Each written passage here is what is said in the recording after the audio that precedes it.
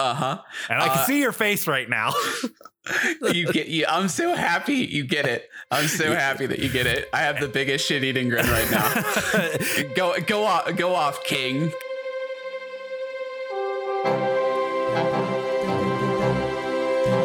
King of the ship.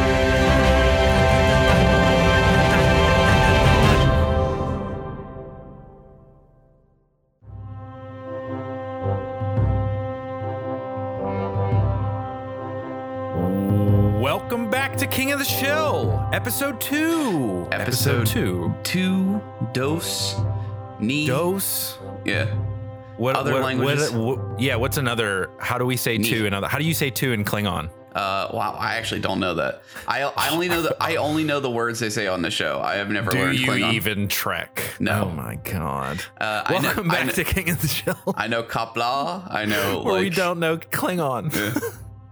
We're not quite that shilly yet, but we're certainly getting there. Yeah, maybe I'll learn Klingon for a bonus episode. We'll do that.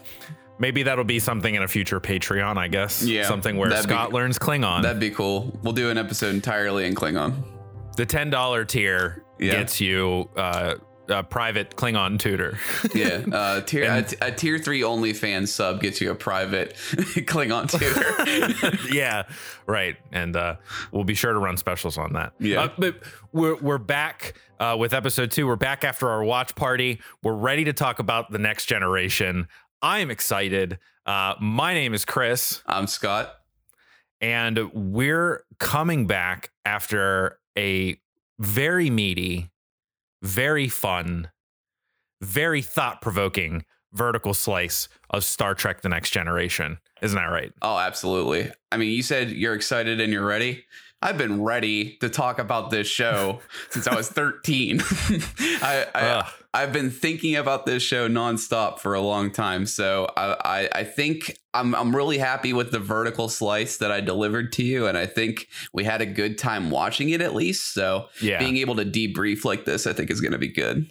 Yeah. So in the spirit of that, I guess that we should kind of recap exactly what we're doing here. So on episode 1, if you didn't tune into that, or maybe you did and you forgot, depending on when you listen to it, what exactly did we do with Star Trek The Next Generation?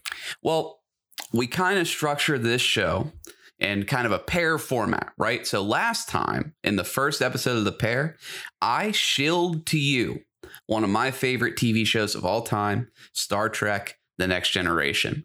My goal was to finally have someone who watches the show that I can talk to this about. This is the entire premise of King of the Shill, is I want you to like the things that I like. So we spent some time going over a vertical slice. We're not using this in the kind of video game industry way. We're using this in the sense of we want to give to you an easily digestible component of a thing that gives you a visual to every part of it. The visual slice is the vertical slice rather is kind of the slice of the cake, right? You need to be able to see every component of the cake. And it is a multi-tiered cake. Yeah, it is a layered cake, one might say. But yeah, so we did that last time. In the interim, we've done a watch party to watch some Star Trek, and here today, we're going to talk about our feelings about it, and hopefully I've showed you successfully on it. Well, we'll find out. We'll see. Okay. We'll see. Let's not do the big reveal quite yet. Yes. But I think that the important thing to remember is that on the first episode, we did kind of recap. You did give me like an overview of sort of what to expect, right? Right. And sort of less about like here's what's going to happen in the episodes, but more about like, this is why the events that are going to play out in these episodes are so important and what the point of those things are. And a lot of that was a lot of sort of we covered the basis of Star Trek and what the core foundations are. Right. Like, it's not just about setting a good standard of reference. It's also, I think, important to get across exactly why I like the show. Right. So part of that foundation is saying like, hey, some of the things you're going to see in all these episodes, like things like character behavior, like these are all enlightened 24th century individuals. They don't have any of the petty conflicts that we have. And that's the kind of stuff I find so interesting. So having that background too, I think is a big component of coming away with something from these shows, because otherwise you're going in, and if you're expecting this to be like, I don't know, take your pick, current CBS airing show, right? There's not a lot of that. The Blacklist. Yeah, the Blacklist. There's not a lot of that, like, I'll call it edgy, even though it's not really edgy, but like edgy human drama. You know what I mean? That's not what this show is about. So, yeah. I find a special appreciation for the way that I used to view Star Trek before we started walking this path together as well. I came from a period of my childhood where like Star Trek was largely lost on me. I was not in the presence of any adults that were super into it. Like you mentioned on our previous episode that, your dad was really your entry point into Star Trek in general.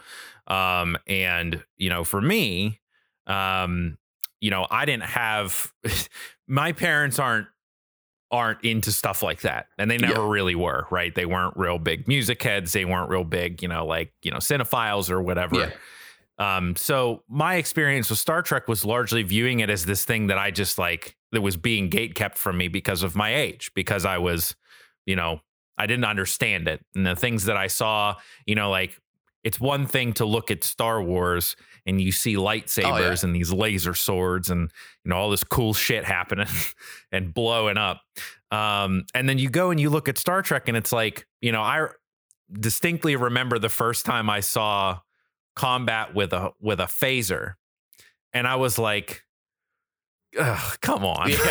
It's a little underwhelming compared to like the Star Wars prequels flips and dips and high action sword fighting. I mean, and I can commiserate with you there too, because I think I mentioned in our last episode that my initial impression of Star Trek, like dude time couch watching with my dad watching the original series, I was like, this is the dumbest shit I've ever seen. Why are there no explosions, man? What's happening? Right. So it's not something that I think that, like you said, I think it's actually probably more common for people to look at it and be like, yeah, I don't really see the appeal, or, I don't really, doesn't seem to be marketed towards me. Yeah. And I think the thing that sticks out to me the most whenever I sort of look back on that time is that it was less about the subject matter and more about how it was presented. Right. And I think that once, and I think that this is like one of the reasons why it strikes me as so timeless now, having gone and watched this particular arc that you've prepared, and we've kind of gone through the paces of like sort of discussing it and internalizing it a little bit. I think that's why it is largely viewed as being so timeless, is because they're, the core foundations that the show is predicated on really are just human sort of, ethos, right? Yeah. They're things that people can really relate to.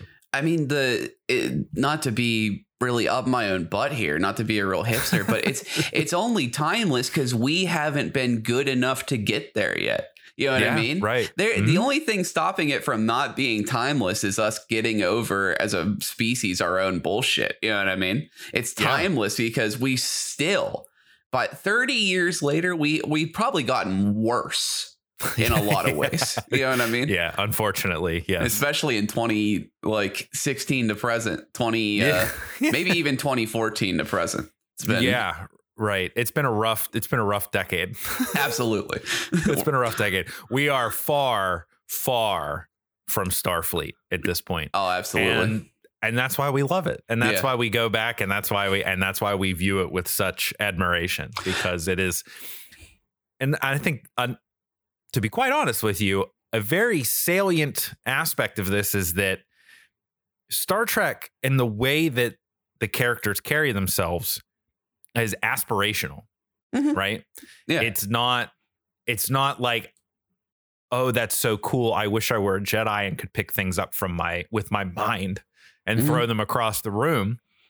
It's more like these people are without the shackles of the human condition. Yes. Yeah. Well, within society. Yeah. And this is the thing too. Like you said, that's a really good point too. Like there is a fantasy aspect to something like the Jedi. Yeah. Right. I will never be a Jedi, despite the guy on YouTube that uploads him screaming to go Super Saiyan. Right. I will never be a Super Saiyan or a Jedi, no matter how hard I try. Right. But there is nothing stopping me from being every bit the person that William Riker is. Yeah. Right. Right. There's nothing stopping me from being that. It's just my own bullshit. Well, yeah. And it's an interesting sort of counter to the modern tip of the spear hero that you're used to, that is now more prevalent than it's ever been in fiction and storytelling, right? Where it's this, chosen one sort of idea. Well, you see it in a lot of different cultures too. Like I've told you, so I am a huge weeb. Podcast reveal. It's really prevalent in like anime and stuff now. This isekai genre, going to another world and getting like immensely powerful. There's the resurgence. Not that it's ever really been gone, of the power fantasy story, right? Right. I think is kind of reflective of the times too. Of a lot of people feel this ennui, this helplessness, right? There's a rise of depression, all this kind of stuff. So people flock to these kinds of stories and they like to self-insert. It's like, yeah, I'm the chosen one. Yeah, you know what I mean? Right. Like I have all the power. I'm in control, as opposed to this more romantic ideal. It's actually, I think, kind of similar in a way to the old pulp stories of like the old ones, the League of Extraordinary Gentlemen. You remember that? Oh, yeah. It's the movie that ended Sean Connery's career. Yes. Well, a lot of things ended Sean Connery's career, but the character Sean Connery plays is based on like a series of pulp novels of like just this English guy that's like this alpha male, and he went to the dark continent and had these crazy adventures. Yeah. And there's some power fantasy in there, but it's more this idea of like grounded exploration. Yeah, he's the pinnacle of humanity in a lot of sense, but he's a guy. Yeah. Right. He's going on this dangerous expedition. It's not that there's no threat that can possibly stand up to him. That kind of romantic ideal. Right. Right. And I think that, more than anything, I've noticed that it's something that is more prevalent when you look back on the episodes and when you look back on actually watching them. It's less obvious up front. And you might look at something that Picard does, or you might look at something that Riker or like Geordi does or something as profound or very I don't know what word to use for it, just very impactful in the moment. But it's really, really interesting to me, because when I look back on those episodes and when I think about it and I'm really trying to sort of internalize it, that's when these sort of core values and these more aspirational aspects of these characters become prevalent, because they are so those aspects and those points of those characters are so relatable from that perspective, because it's not, I want to be the one to pull the sword from the stone, or, I want to be the one to, I want Darth Vader to be my dad in secret. You know what I mean? It is so much more relatable. And I think that really lends to the way that it's treated even today. Yeah. And I mean, I think that it's interesting to me too, because I mean, it was obviously very popular at the time. The movies were made, books were made. They made 2 TV shows off the back of it. Rest in peace, Gene Roddenberry. they were like, hey, this is making money. We got to cash in on this while we can. So it was obviously very popular, but it has always been very striking to me that there hasn't been, as far as I know, many shows that have aspired to the same kind of writing and the same kind of approach. Like, are there, I can't even think of many CBS science fiction shows, period. Right. Yeah, there's not many. We have New Trek, which is not Star Trek. It is it is really gross Star Wars. Like, it's really perverse Star Wars. Yeah. And we'll complain about New Trek some other time on like some other show. I can rant about that for about 10 hours. Yeah. But it's interesting to me because, like you said, there's these kind of triumphant moments packed in this really, it's not like, again, I don't want to sound like I'm so up my own butt, but like just these subtle moments, like the fact that Riker, small jump ahead spoiler here, Riker does not take the insubordination of this particular character overly seriously. He reacts within the bounds of his station. No, you go through me because I'm your commanding officer. He's not like out for vengeance. He doesn't treat her differently. He respects her. He gives her the post that she has earned right in the moment. That's great character stuff, but you don't really see that kind of stuff. And I've always wondered, I'm sure I could dig up some kind of internal explanations, but like, why wasn't there more of this? So with that said, let's recap the arc. So what episodes did you serve me? Well, I served you up an arc because I thought that would be a good hook, right? The Star Trek. And it's not just the arc. No, it's not just the arc. So I served you up an arc because I thought that would be a good hook, because Star Trek is very much a character show, right? At least in my opinion. I think it's a character show.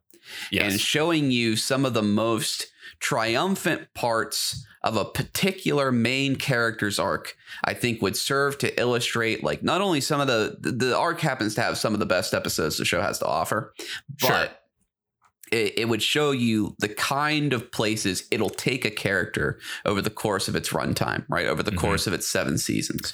Well, I was discussing this arc as I was, sort of going over my notes and really doing a little bit of a deep think on the show, the episodes that we watched. And a really good friend of mine, Brandon, is a huge Trek fan. Oh, and specifically the Next Generation, not the Brandon that you know, different Brandon. Oh, okay. But he's specifically huge into the Next Generation, and I told him that I was watching all these episodes and told him what we were doing and everything. And when I mentioned the episode names of the arc, he cut me off and he was like, "Oh, so all the good shit." Yeah. I thought it was important too. I mean, let's be realistic. You don't want to sell someone with all the shit. Absolutely. Star Trek: The Next Generation is not a perfect show. There's plenty of episodes I hate, mainly centered on seasons 1, 2, and a little bit of 7. So, I mean, I just thought that would be a good place to be like, this is what the show can be. Yeah. Right. Yeah. But I also didn't. Go ahead. Well, I was just going to say too, to your point, it is king of the shill. Yes. Not king of the shit. The goal is to make you like the thing, not hate the thing. Right? I want someone to talk to you about Star Trek, damn it. Yeah. Right. So the other thing is, I didn't want to give you the impression that the show would be like this, right? This is not a 2010s era Netflix original where the show is strictly like a defined narrative over the course of like a 6 or 7 or 12 whatever episode season, right? This is a syndicated weekly TV show. There's a lot of monster of the week stuff, right? Problem of the week stuff. So I wanted to give you a taste of some of the directionality of those type of episodes too. So I chose 2 episodes that I thought met that criteria. And all in all, our episode list with that in mind came out to the arc, which I call the Picard and Borg arc, right? Because there's more to Picard than the Borg, and there's more to the Borg than Picard. Yeah, but this is how they mainly intersect, right? Coincidentally, having some of the best episodes of the show. Right. Q Who, which is a season 2 episode that introduces the Borg and their threat. The 2-part episode, the cliffhanger of season 3. Going into season 4, the best of both worlds. Family, the immediate follow-up episode to The Best of Both Worlds, season 4, episode 2, which deals with the immediate aftermath. Jumping ahead a long time in the future, one of the last episodes of season 5, Borg, after some time has passed. This forms the Picard and Borg arc. There's even more after the fact of Picard interacting with the Borg and vice versa, but I liked this presentation because my thesis with this arc was, look at how Picard was, how this series of events has changed him. Yeah. Right? His character changes as a result of forces on the show. All right. And then for our standalones, I picked one of my favorite episodes, one of the driest and most boring episodes, but the most profound. I picked The Measure of a Man. It's one of everyone's favorites, right? Yep. And I also picked, because I thought we would share this in common, where we both really like horror stuff, right? Yes, right. I thought that I have always really liked season 4, Night Terrors, which is the show getting a little bit spooky. And I've always thought some of the visuals in this episode are really well done. Yeah. And I thought that was kind of a good thing too, of like, see, this show, when it gets experimental, can still be like really interesting. Right. Right.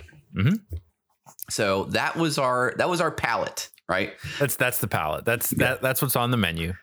I believe that when we began our watch party, we began with the hors d'oeuvres of Measure of a Man. Yes. And after that, we moved on into the Picard Borg arc. And then I finished it up with Night Terrors on my own. Yes. After we were finished with Measure of a Man and the arc.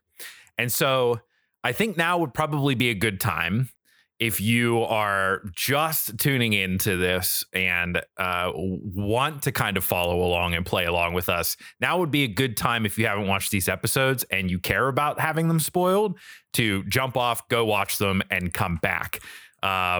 You could also jump off, listen to the first episode, go watch them, and come back. Or if you've seen them already, or if you don't care, now's where we're going to start getting into the meat of it. Yeah. It's also worth noting, I love your comments. Please let me know how you feel about my thoughts. Don't send me corrections. I don't care. I don't care at all. If you say, well, actually, Data was sitting to the right of Picard, not his left, I don't care.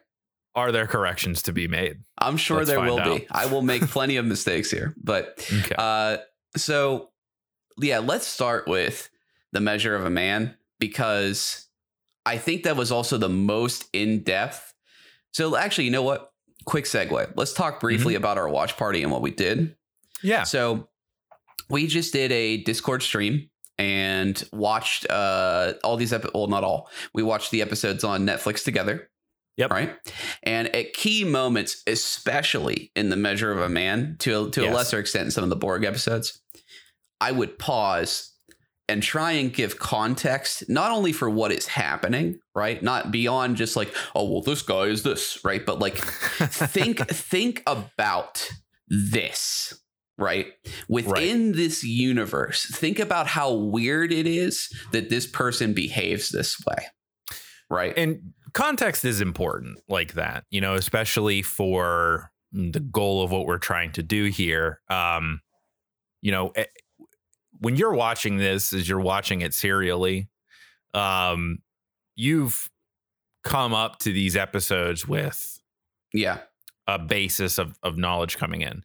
So while this does serve to act as like, you know, you too can get into Star Trek if you watch this, you know, we want to make it clear that we didn't just watch the episodes, not talk the entire time. You know, so the premise was to have a watch party in the same way you would have friends over to watch a movie or something. Right. So, but it was just kind of along the lines of like, okay, your brain is not soaked in the Star Trek chemicals yet. Right. This person is being an asshole. Now consider, it is very weird to be an asshole in the 24th century. You know what I mean? Like if you're coming, the first episode of this show that you watch was The Measure of a Man, right? And you just finished watching Breaking Bad, it's not going to seem like our main antagonist is really all that bizarre. You know what I mean? But you have to think about it within the context of Star Trek. This guy is like the Pinocchio's worst. strings have been cut. Yes, exactly. So yeah, I want to talk about Measure of a Man. Okay. I loved this episode. Oh, I'm glad. I loved this episode. I specifically want to talk about William Riker. Yes. Riker, to me, is the most compelling character in the show. He is my favorite.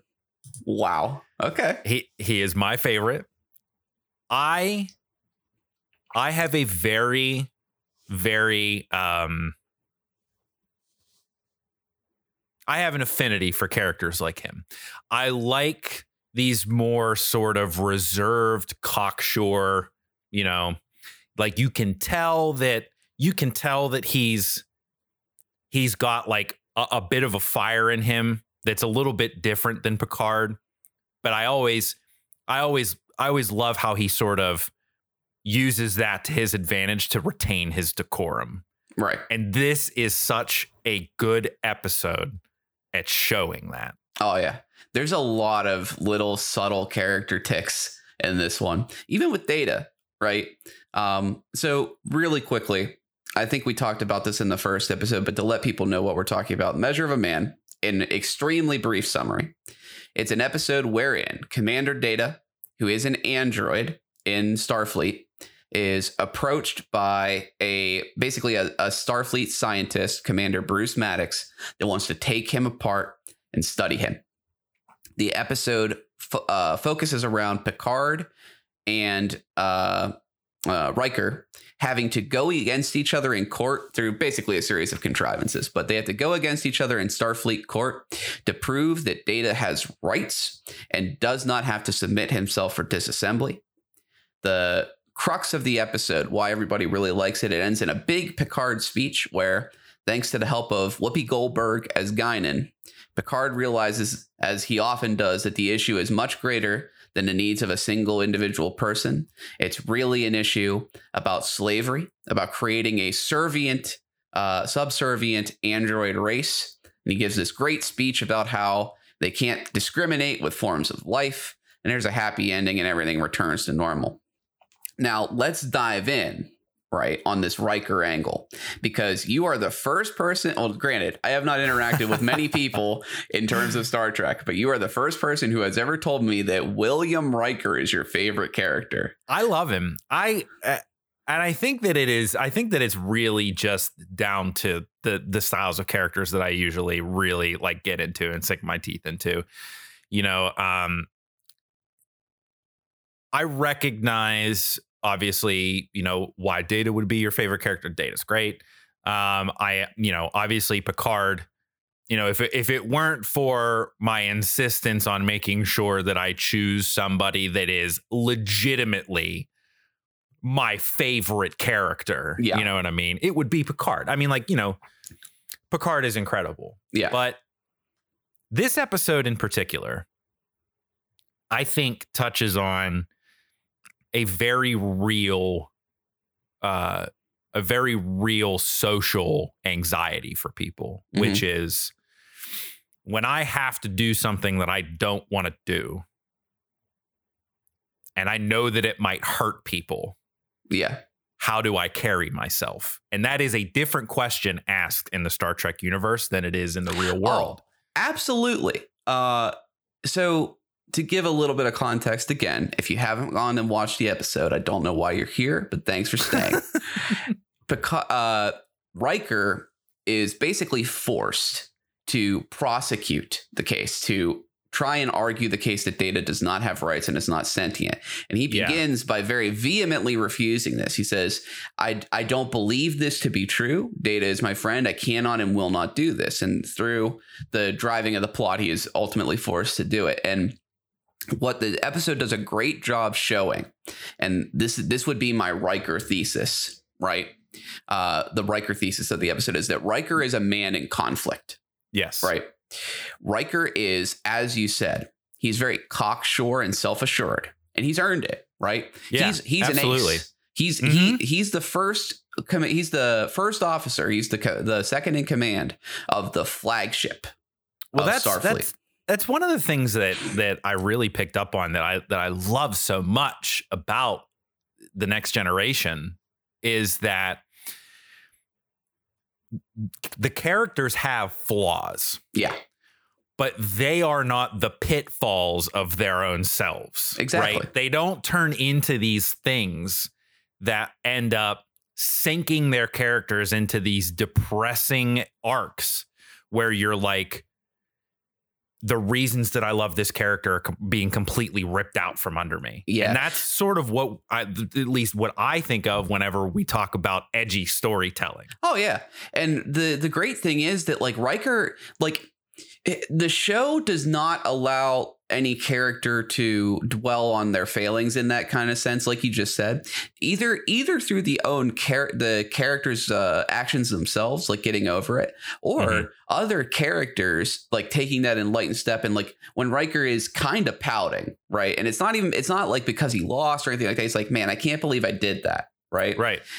Data comes in and he's like, no, you did the right thing. You did the hard thing. That's a great end cap. Go ahead. Right. Because, at the end of the episode, obviously, they're not going to disassemble Data. And go to credits, right. Like we kind of talked about in the first episode, they're not going to, obviously, this being as early in the series as it is, everything ends up okay. But, it's a really cool take on the duty question. Yeah. And the duty dilemma for a fictional character, and for what it's usually like to interact with that that kind of angle for the viewer or reader or whatever. Yeah. It's always like this moment of heroism usually, right? Mm-hmm. In the scope of good guys, it's 99% of the time delivered with like a panache of heroism, little flavor of heroism. When it's on the other side, it's always sort of presented as this sort of like centrist view on what it means to ascribe to a cause. Like think about like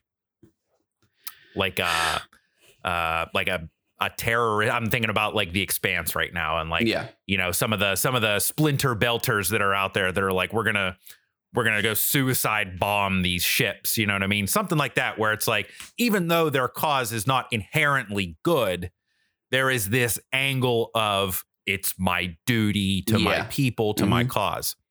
This to me is such an interesting take on that, because it's built on the foundations of Star Trek, which in and of themselves, as we've discussed at length, are different than most everything else. But it is also this,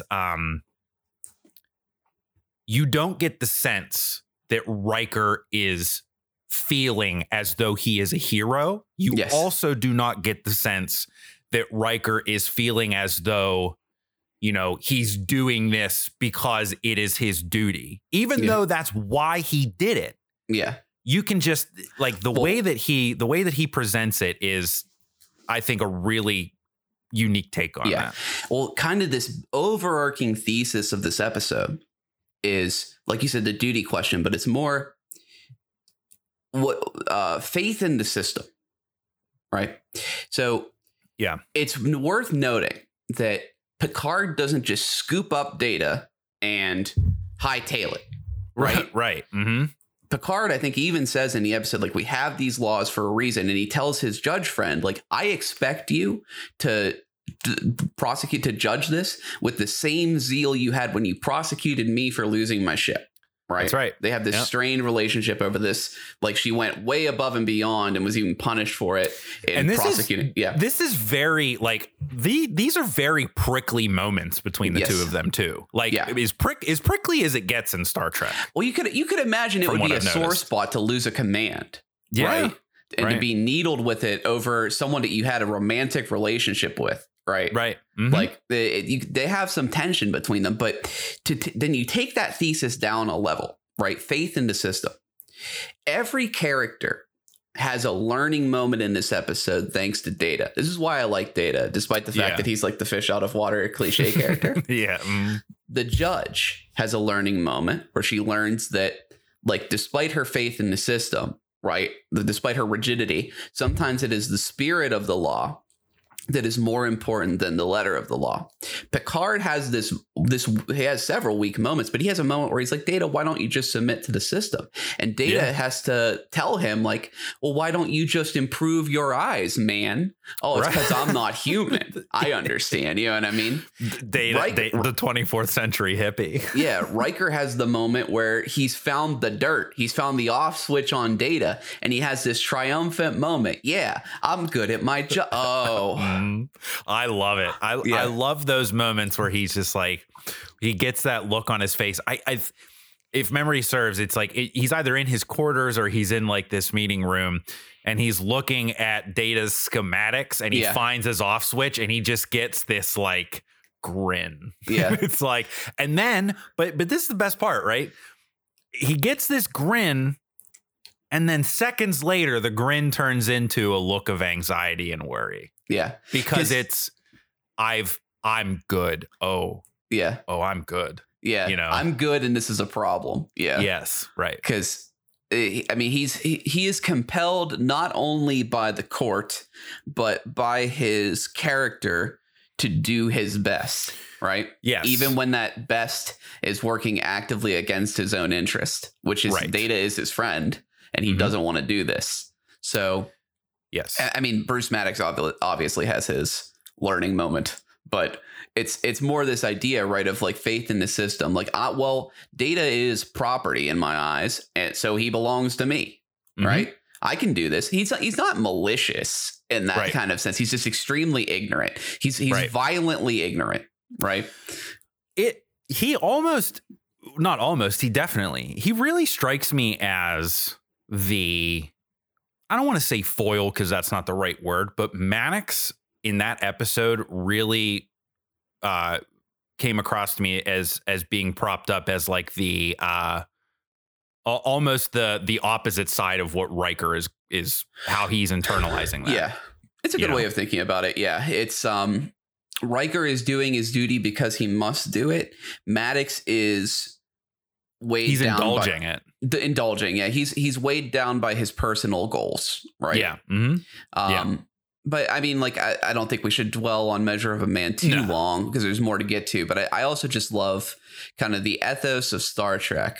Right. This end cap, the way that everything resolves itself. Not even though it's a great speech, not even the Picard speech, but Bruce Maddox in any other TV show would have to be dragged out of the courtroom, kicking and screaming. I even said this to you, right? This whole episode, I paused every time in the episode he did this. He refused to make eye contact with Data. He called it an it. He treated it like it was property because that's what he believed, right? Right. By the end of the episode, he's not dragged out of the courtroom kicking and screaming. He's not crying and saying, why I didn't get my way.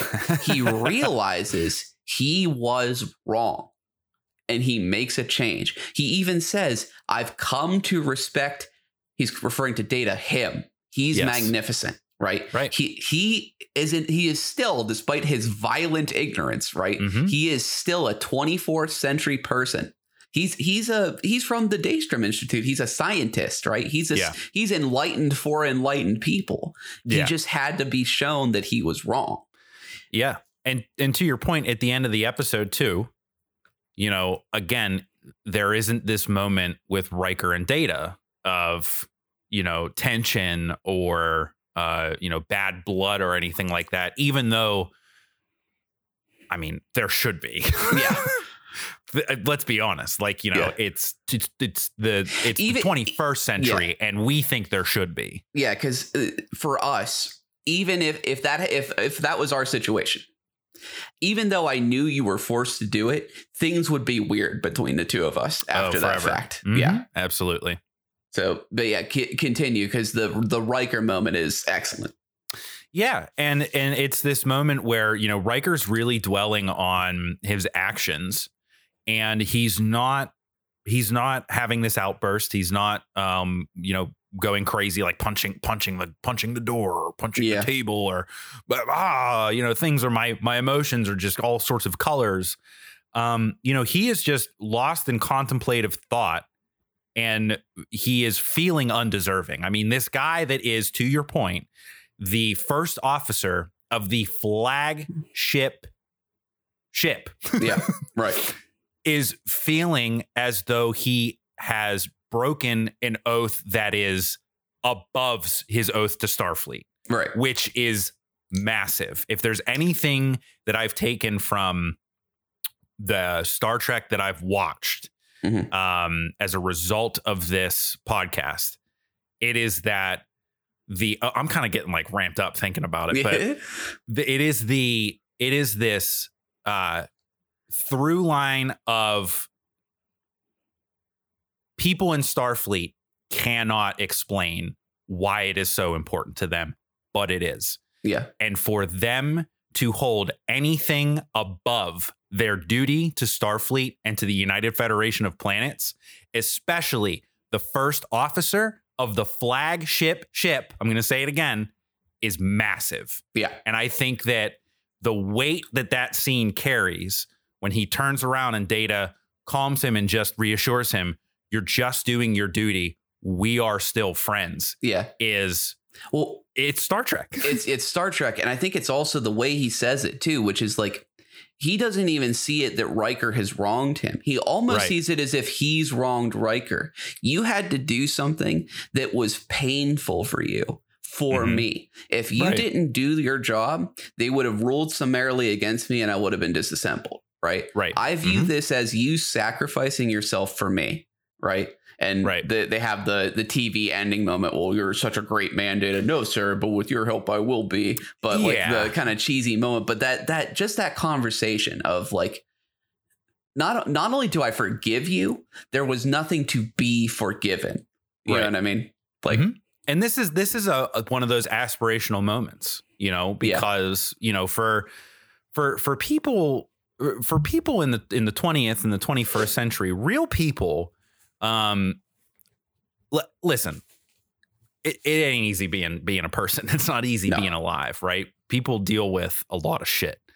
And this is one of those aspirational moments of, you can say that, they had to wrap it up quickly because obviously, they got to cut for TV time and like they can't overextend this sort of one-off episode into multiple parts or whatever. Right.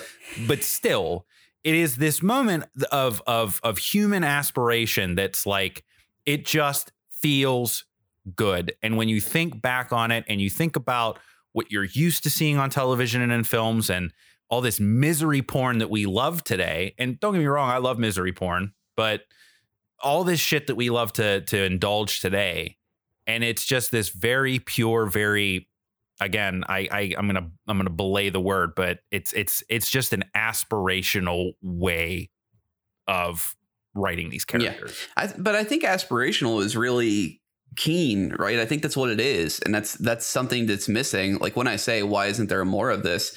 Really what I'm talking about is being aspirational. It's not just, hey, aren't things terrible? Yeah, everybody knows things are terrible. You're not that creative. You know what I mean? We've invented every conceivable end world scenario imaginable at this point in fiction. You know what I mean? Mm-hmm. Like you're really not that creative. What really strikes me is if you take that effort to look a step beyond and say, well, what if everything wasn't terrible? You know what I mean? What if we got our shit together? That's interesting. Mm-hmm. Because it presents problems that, like the problems themselves that they encounter in this show aren't always like by themselves relatable, but it is the way that they encounter them, the way that they interact with them, the way that they drive the interaction between the characters. Those are the things that you can really latch onto about the show and what really push the ethos of what it is about and what it is. Right.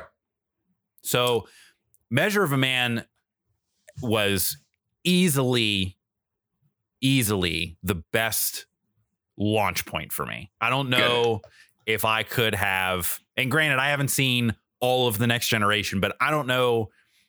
of the things that you told me and the expectations that I had going into this watch party, Measure of a Man just about hit every single one of them. Well, I'm glad, because like, I mean, I said this, I think in our intro episode, like, I think I know you pretty well, and I definitely know Star Trek really well. And I'm like, I'm thinking in my head, because like, obviously Measure of a Man is a really popular episode, but I'm like, yeah, I think if I'm going to put someone onto this, like Chris, and like, I want you to I don't want you to just be like, yeah, Star Trek's cool. Like, I like listening to the science stuff. I want you to be at this level of like, no, this subtlety is great. I love this Riker moment, right? Where he's like, oh man, I'm good at my job and this is terrible. Right. Yeah. Like this was the episode. I was like, this is going to be the one where he gets it. You know what I mean? Yeah. Yeah. Well, you weren't wrong. And I really love that episode. I've talked to my wife about it a couple times already, just sort of going back and like internalizing it and everything and thinking about like, you know, why did I like this? And every reason that I liked it was every reason that you told me that I would. Yeah. So like, even it might be easy to point to that and say, well, you know, I had a guideline, and that is somewhat true. However, you know, like, I would not pick this episode for, you know, my brother. I would not pick this episode for somebody like my brother, right? Somebody that's not really into the idea of, I want to sit down and I want to empathize and I want to internalize what it's like to be with this character, right? You know, this was definitely the best first step for me, I think, and it definitely prepared me, to be unprepared for the Picard Borg arc. This was my conception for the big cell, right? The vertical slice, because Star Trek is not just one-off episodes. There are overarching storylines, some good, some bad, some really bad. But the show does get really aspirational with the macro scale changes in its characters, right? Especially its main characters, especially Jean-Luc Picard. So Jean-Luc Picard, Patrick Stewart. Patrick Stewart is Jean-Luc Picard. He is Professor X. He's, I mean, if you don't know him, look him up. I guarantee you've seen his face, right? He is the face of this show. He is, give me your impression of Captain. You know what? Let's start it this way. Give me your impression of Captain Picard coming in, right? Not having watched Star Trek. And we'll talk about at the end how it's changed. I was ready for, I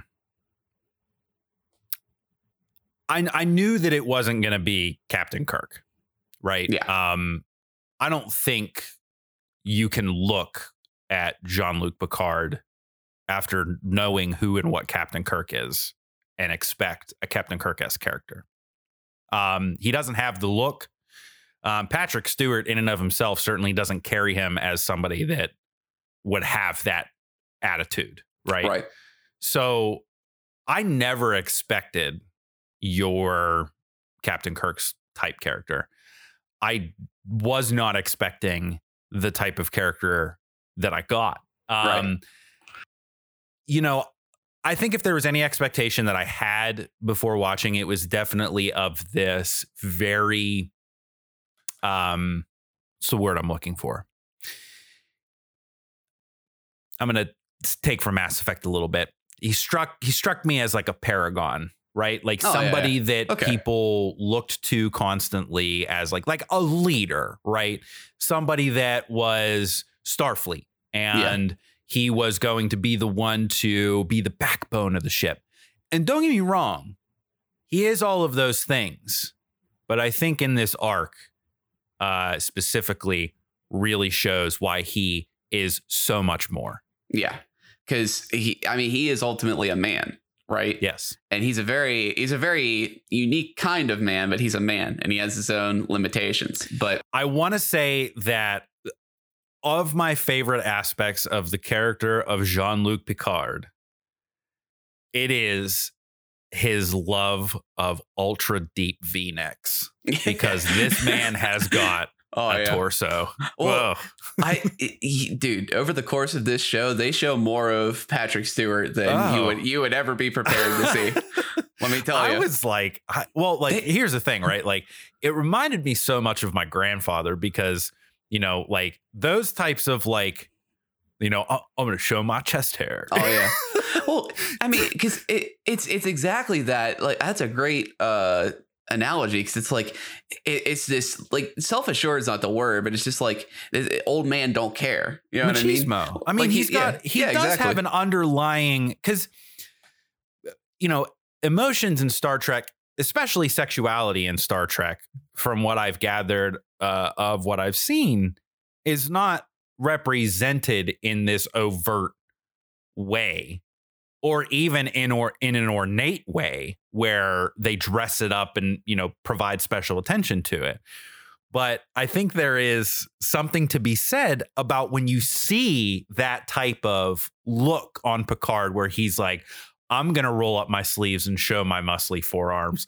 I'm going to wear these ridiculously deep V-necks and show my pecs and my chest hair. Yeah. You do get that like impression of like, okay, these people aren't just robots. You know? Well, listen, as you watch more Star Trek, should you choose to do so, you'll find that they do play up the sexual, like TOS is that. TOS is like a horny, like, boys club a lot of the time. Right. Okay. The TNG, I'll just say, the smutty romance novel episode. Oh, the one? the books that have like what's his name, Fabio, on the cover. Oh yeah, right? yeah. They have an episode that is like that. Oh, okay, yeah. Okay. So, all right. Well, we'll say the purposes of this arc at least. But I know what you're getting at. Yeah. So Q Who, right? Yeah. So the arc is Q Who introducing the Borg, not like a critical component, but just to like understand where we're coming from. Yeah. Right. Then on to the best of both worlds parts 1 and 2, and talking about that, like the fact that there was a cliffhanger for like several months, and what you had to think about during that cliffhanger time. Right.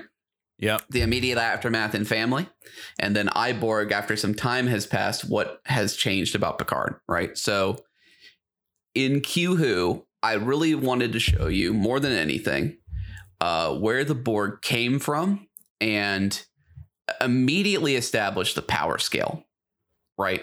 Because largely to that point, now this is one of those things where people are like, actually, right? But largely to that point, there aren't challenges that the Federation cannot conquer, that specifically the Enterprise cannot conquer. Right. Yeah. Mm-hmm. This is the, like, I think he called it the pale blue dot moment. Right. This is the like, oh, man, we're really not as hot shit as we think we are. Right. Mm-hmm. It's a reality check for them. Yeah. So there's not a lot to really discuss here in the arc, but I wanted to get your thoughts specifically on post jump. All right, so the premise of this episode, Q is this omnipotent kind of godlike being that takes a special interest in the Enterprise and Picard in particular, and he sticks around throughout the series as a kind of a secondary character, right? He's always in the background. He's kind of a trickster. He wants to join the Enterprise mainly because he's bored, right? And Picard says, no, we all hate you, Q. Please go die. You're annoying. You ruin everything. Go away.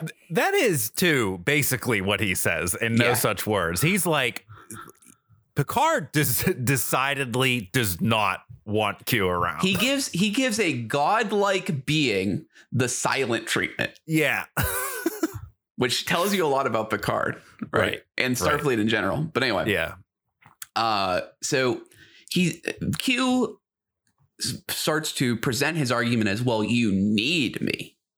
The galaxy is a vast and dangerous place, and my powers could come in handy. Mm-hmm. And Picard makes the mistake of being arrogant. And he says, because he is being arrogant, and he says, we're ready. Humanity is ready. The Federation is ready. We can take anything you throw at us. Mm-hmm. Consider the scale of that statement. It is one of the things that I think too when I say that, Picard was all of the things that I expected, but he was so much more, because abject arrogance is not something that I expected out of him. Mm-hmm. Because like following the narrative of Starfleet, right? Like it would be like, oh, well, like I respectfully decline. Like, well, the part of the exploration is it. But no, he's like, no, we can do anything. Screw you. Go away. Right. So. And I think that just kind of shows you too. It kind of goes to deep in like what your perception of how Picard views Q is. You know, like he is so uninterested in Q and finds him so annoying. Yes. That he is not even remaining cognizant that his decorum just melts away when he's around him. Yeah, exactly. So let's talk a little bit. I want to get your thoughts about post jump and what they do, right? Because so basically Q snaps his fingers and sends the Enterprise thousands of light years away to another quadrant of the galaxy that they've never been before. Right. And Picard's immediate thought after this was, well, first of all, he talks to Guinan because Guinan's supposedly from this quadrant. Right. And Guinan's like, go home as soon as possible. Leave, run. Yep. She warns. Yeah.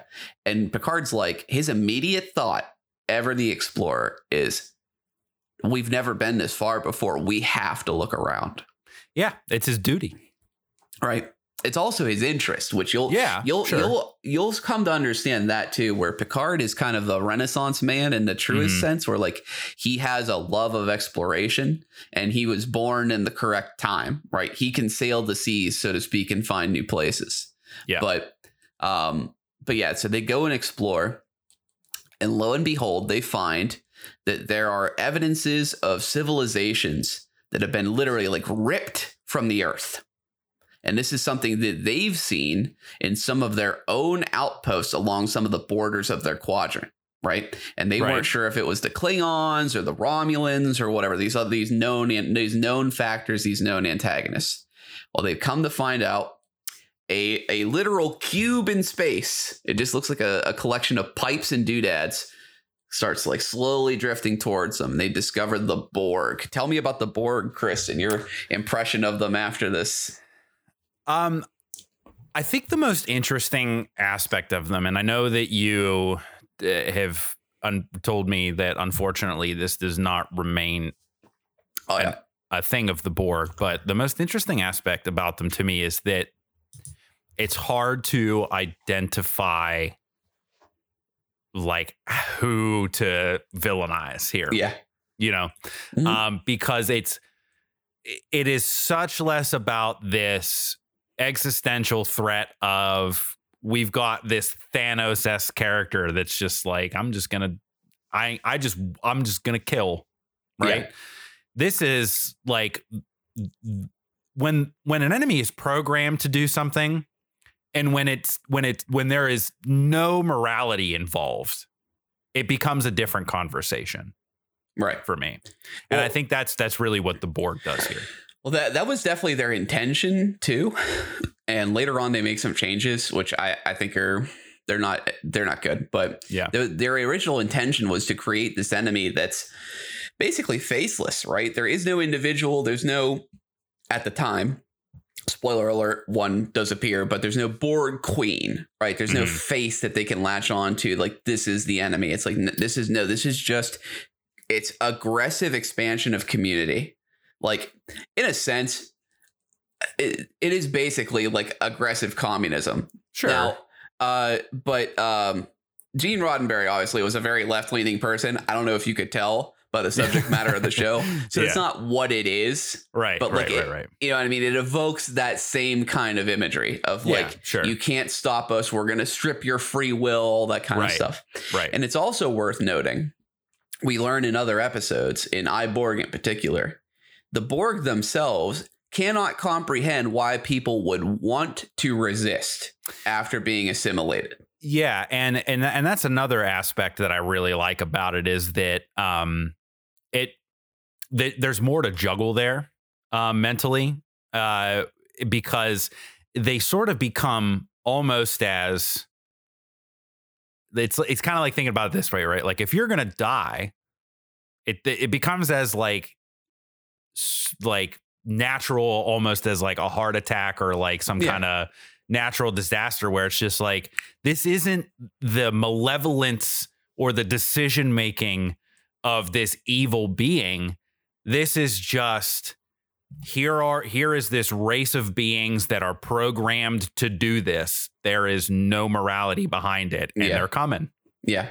Well, I want to talk about this too, because this episode starts to reveal this about them, and it's really compounded in the later episodes, but they are the anti-Federation, right? Mhm. They have superior technology. They are unceasing and uncompromising. They cannot be negotiated with. And most importantly, you just started to touch upon this, right? They are the anti-prime directive. So the prime directive of the Federation is the number one rule. Don't interfere with other cultures. Right. Right. They're anti-imperialists, basically. Right. Mhm. The Borg aren't even imperialist. They go beyond the Klingons, beyond the Romulans. They are the full end of the order scale. Right. I don't care. You will become us. We will assimilate you. Take your best traits, make it part of our culture. They even say we will assimilate your culture or something to that, right? And even in Borg, there's a moment in Borg where Hugh, the Borg that they've got on the ship, begins to question, you don't want to be assimilated? Yeah. Why would you not want to be assimilated? Mm-hmm. This is the natural order of things. Yes. We see you become us. Yeah. And it's so much better becoming us. Hugh even says, like, don't you get lonely not having every other voice in the collective in your head all the time? Right. This is his new normal. So, right.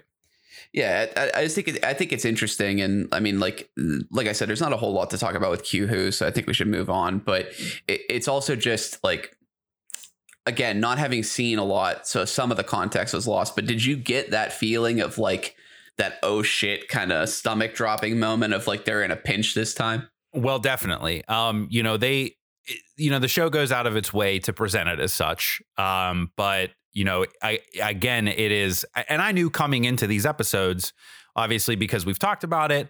And obviously because at this point in my life, I understand what Star Trek is, and it is not a space battle show. So for them to engage in legitimate space battle with this Borg ship, and the Borg's just like, nah, yeah, you know what I mean?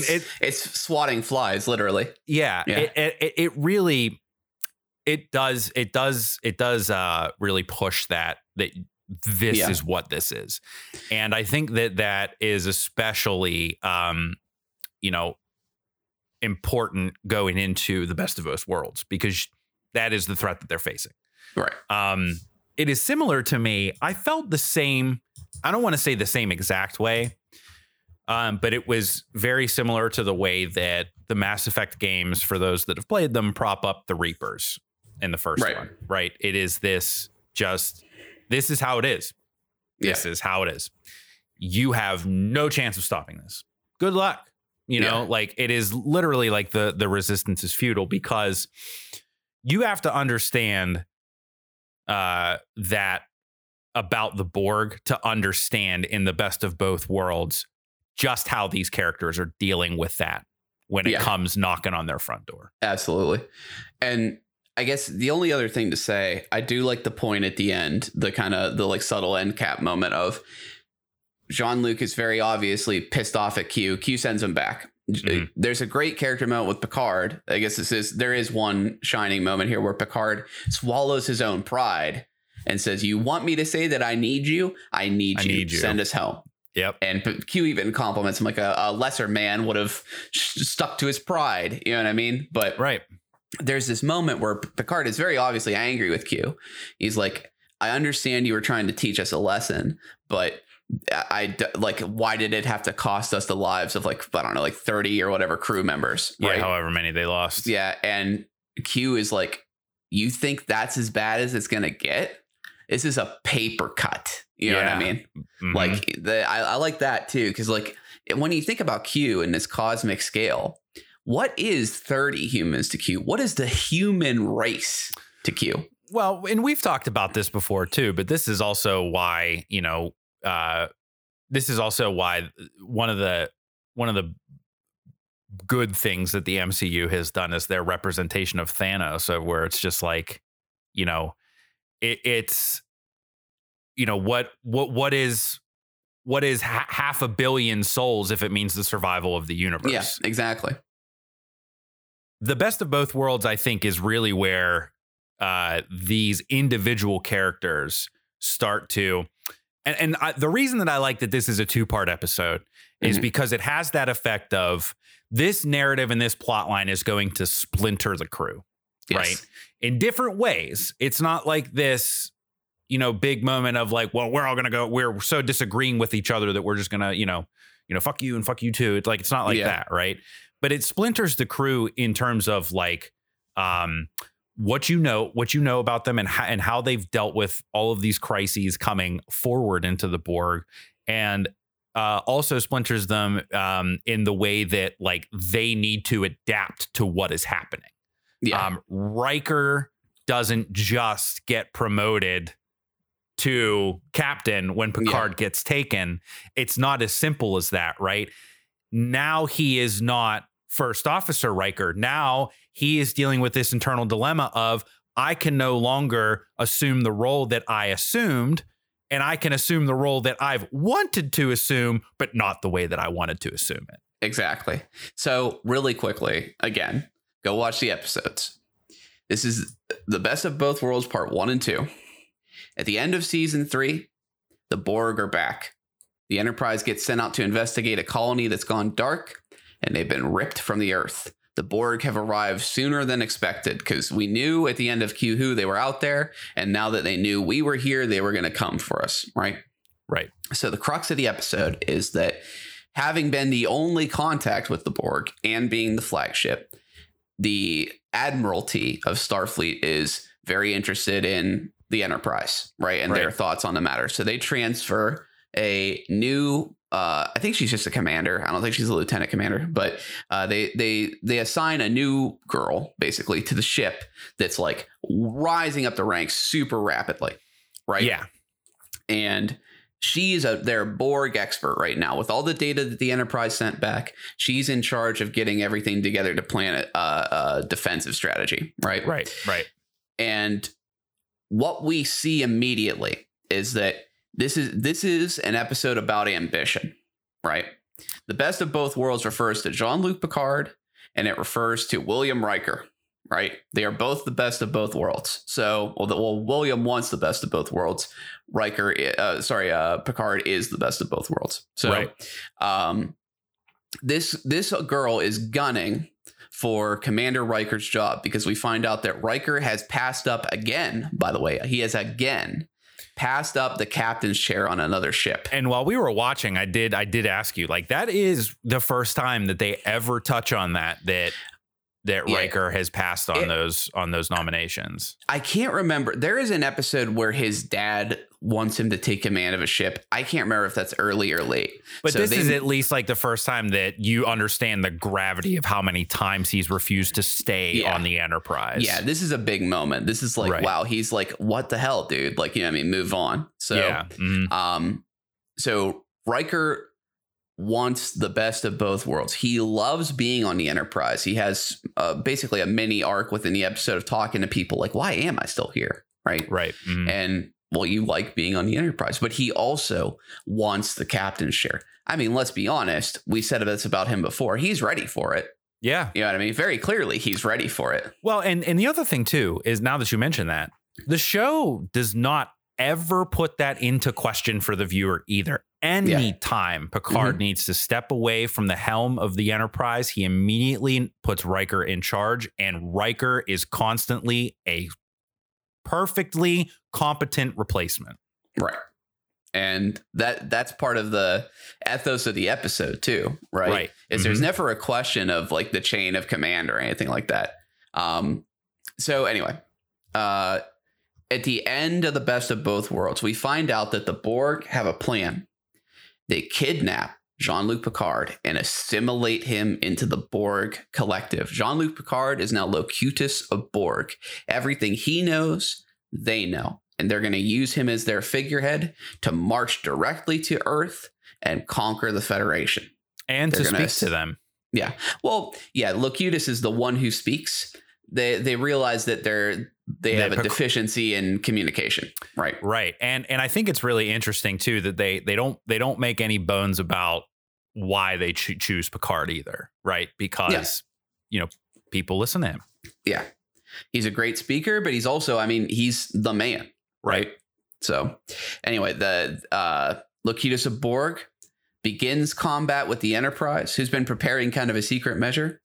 Riker is now faced with a decision, right? He's staring down at the other end of a barrel, his captain, his probably his friend, his mentor, like that kind of thing, right? Yeah. Mm-hmm. And the series ends with Riker looking at Locutus and saying the words "fire." Yep. Cut to blank. So there's this period of time where you're like, oh my God, they killed Picard. Riker's going to be the new captain. What's happening? Right. Yes. And I think this is such a good way. I typically hate cliffhangers. I'm going to call out The Walking Dead. That show is trash. And when the Negan cliffhanger pretty much as when I stopped watching the show. So that kind of shit, I can't stand it.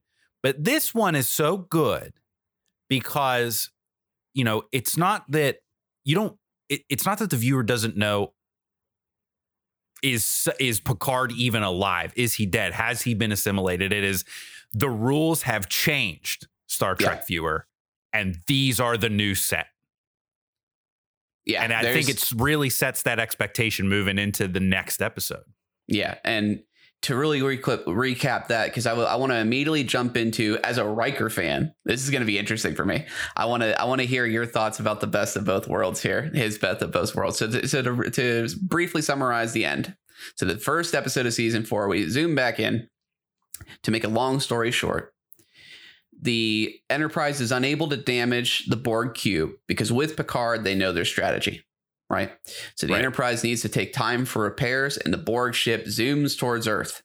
In the meantime, the Admiralty has formed a fleet and they're planning to stop the cube at Wolf 359. Well, in summary, we don't even see the battle, which I think is a great set piece. But you see it in DS9, I think. But okay. But we don't see the Battle of Wolf 359. It is a total annihilation for the Federation. Right. The Borg ship barely takes damage. I think it might not even take any damage at all. All ships, it's like some crazy number, like 16 ships, and all hands, thousands of people are lost. And you have to understand, this isn't Star Wars. Think about the Federation's capability actually kind of similarly to the Rebellion. The galaxy is a big fucking place. Yes. And they don't have that many ships and people. Right. So this is bad. Yes. Right. So they're on their way to the Sol system. They're on their way to Earth. In summary, Riker comes up with a plan. He promotes the upstart young lady to his second in command, takes command of the Enterprise, has a kind of a growing moment. They come up with a plan. They kidnap Picard back under the guise of a frontal attack. And using information from Picard, they're able to kind of bring him back for a moment. They put the Borg ship to sleep. They use their ingenuity, their ability to adapt to defeat the Borg, right? It's always the X factor with humanity. Yeah, beating them at their own game. That's the other thing. That's the great thing about being the foil of the Borg is they adapt. They adapt better than we can adapt, right? But then the humans went through adapting. Anyway, all right. So the episode ends. We focus on our two heroes, Jean-Luc Picard, forever changed, being the best of both worlds, the being part human and part Borg, right? Forever changed, lonely lookout over the planet. Riker in 10 forward, lamenting kind of, obviously he's happy that Picard is back, but lamenting his loss of his captain's share. He had it all and it's already gone, right?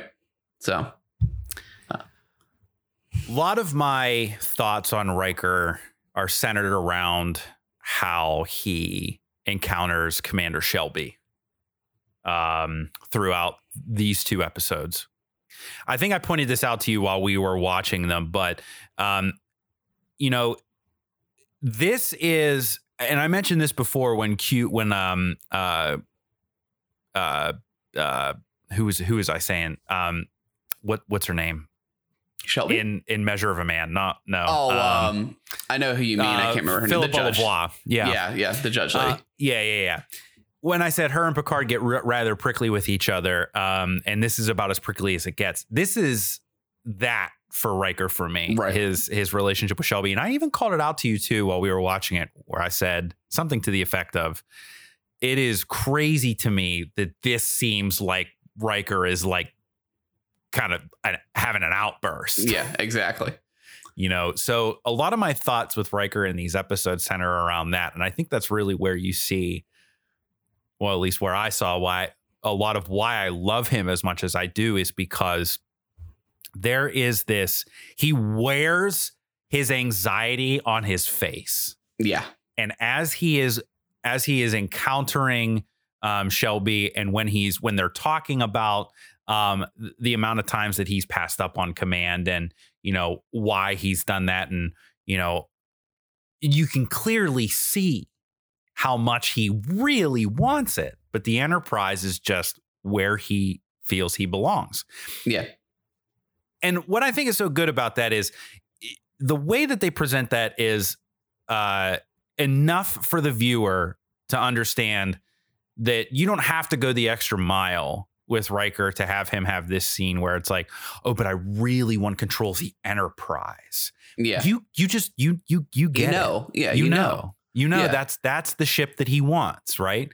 Yeah. And so when he gets it, I think is really where that starts to like gain a lot of its weight.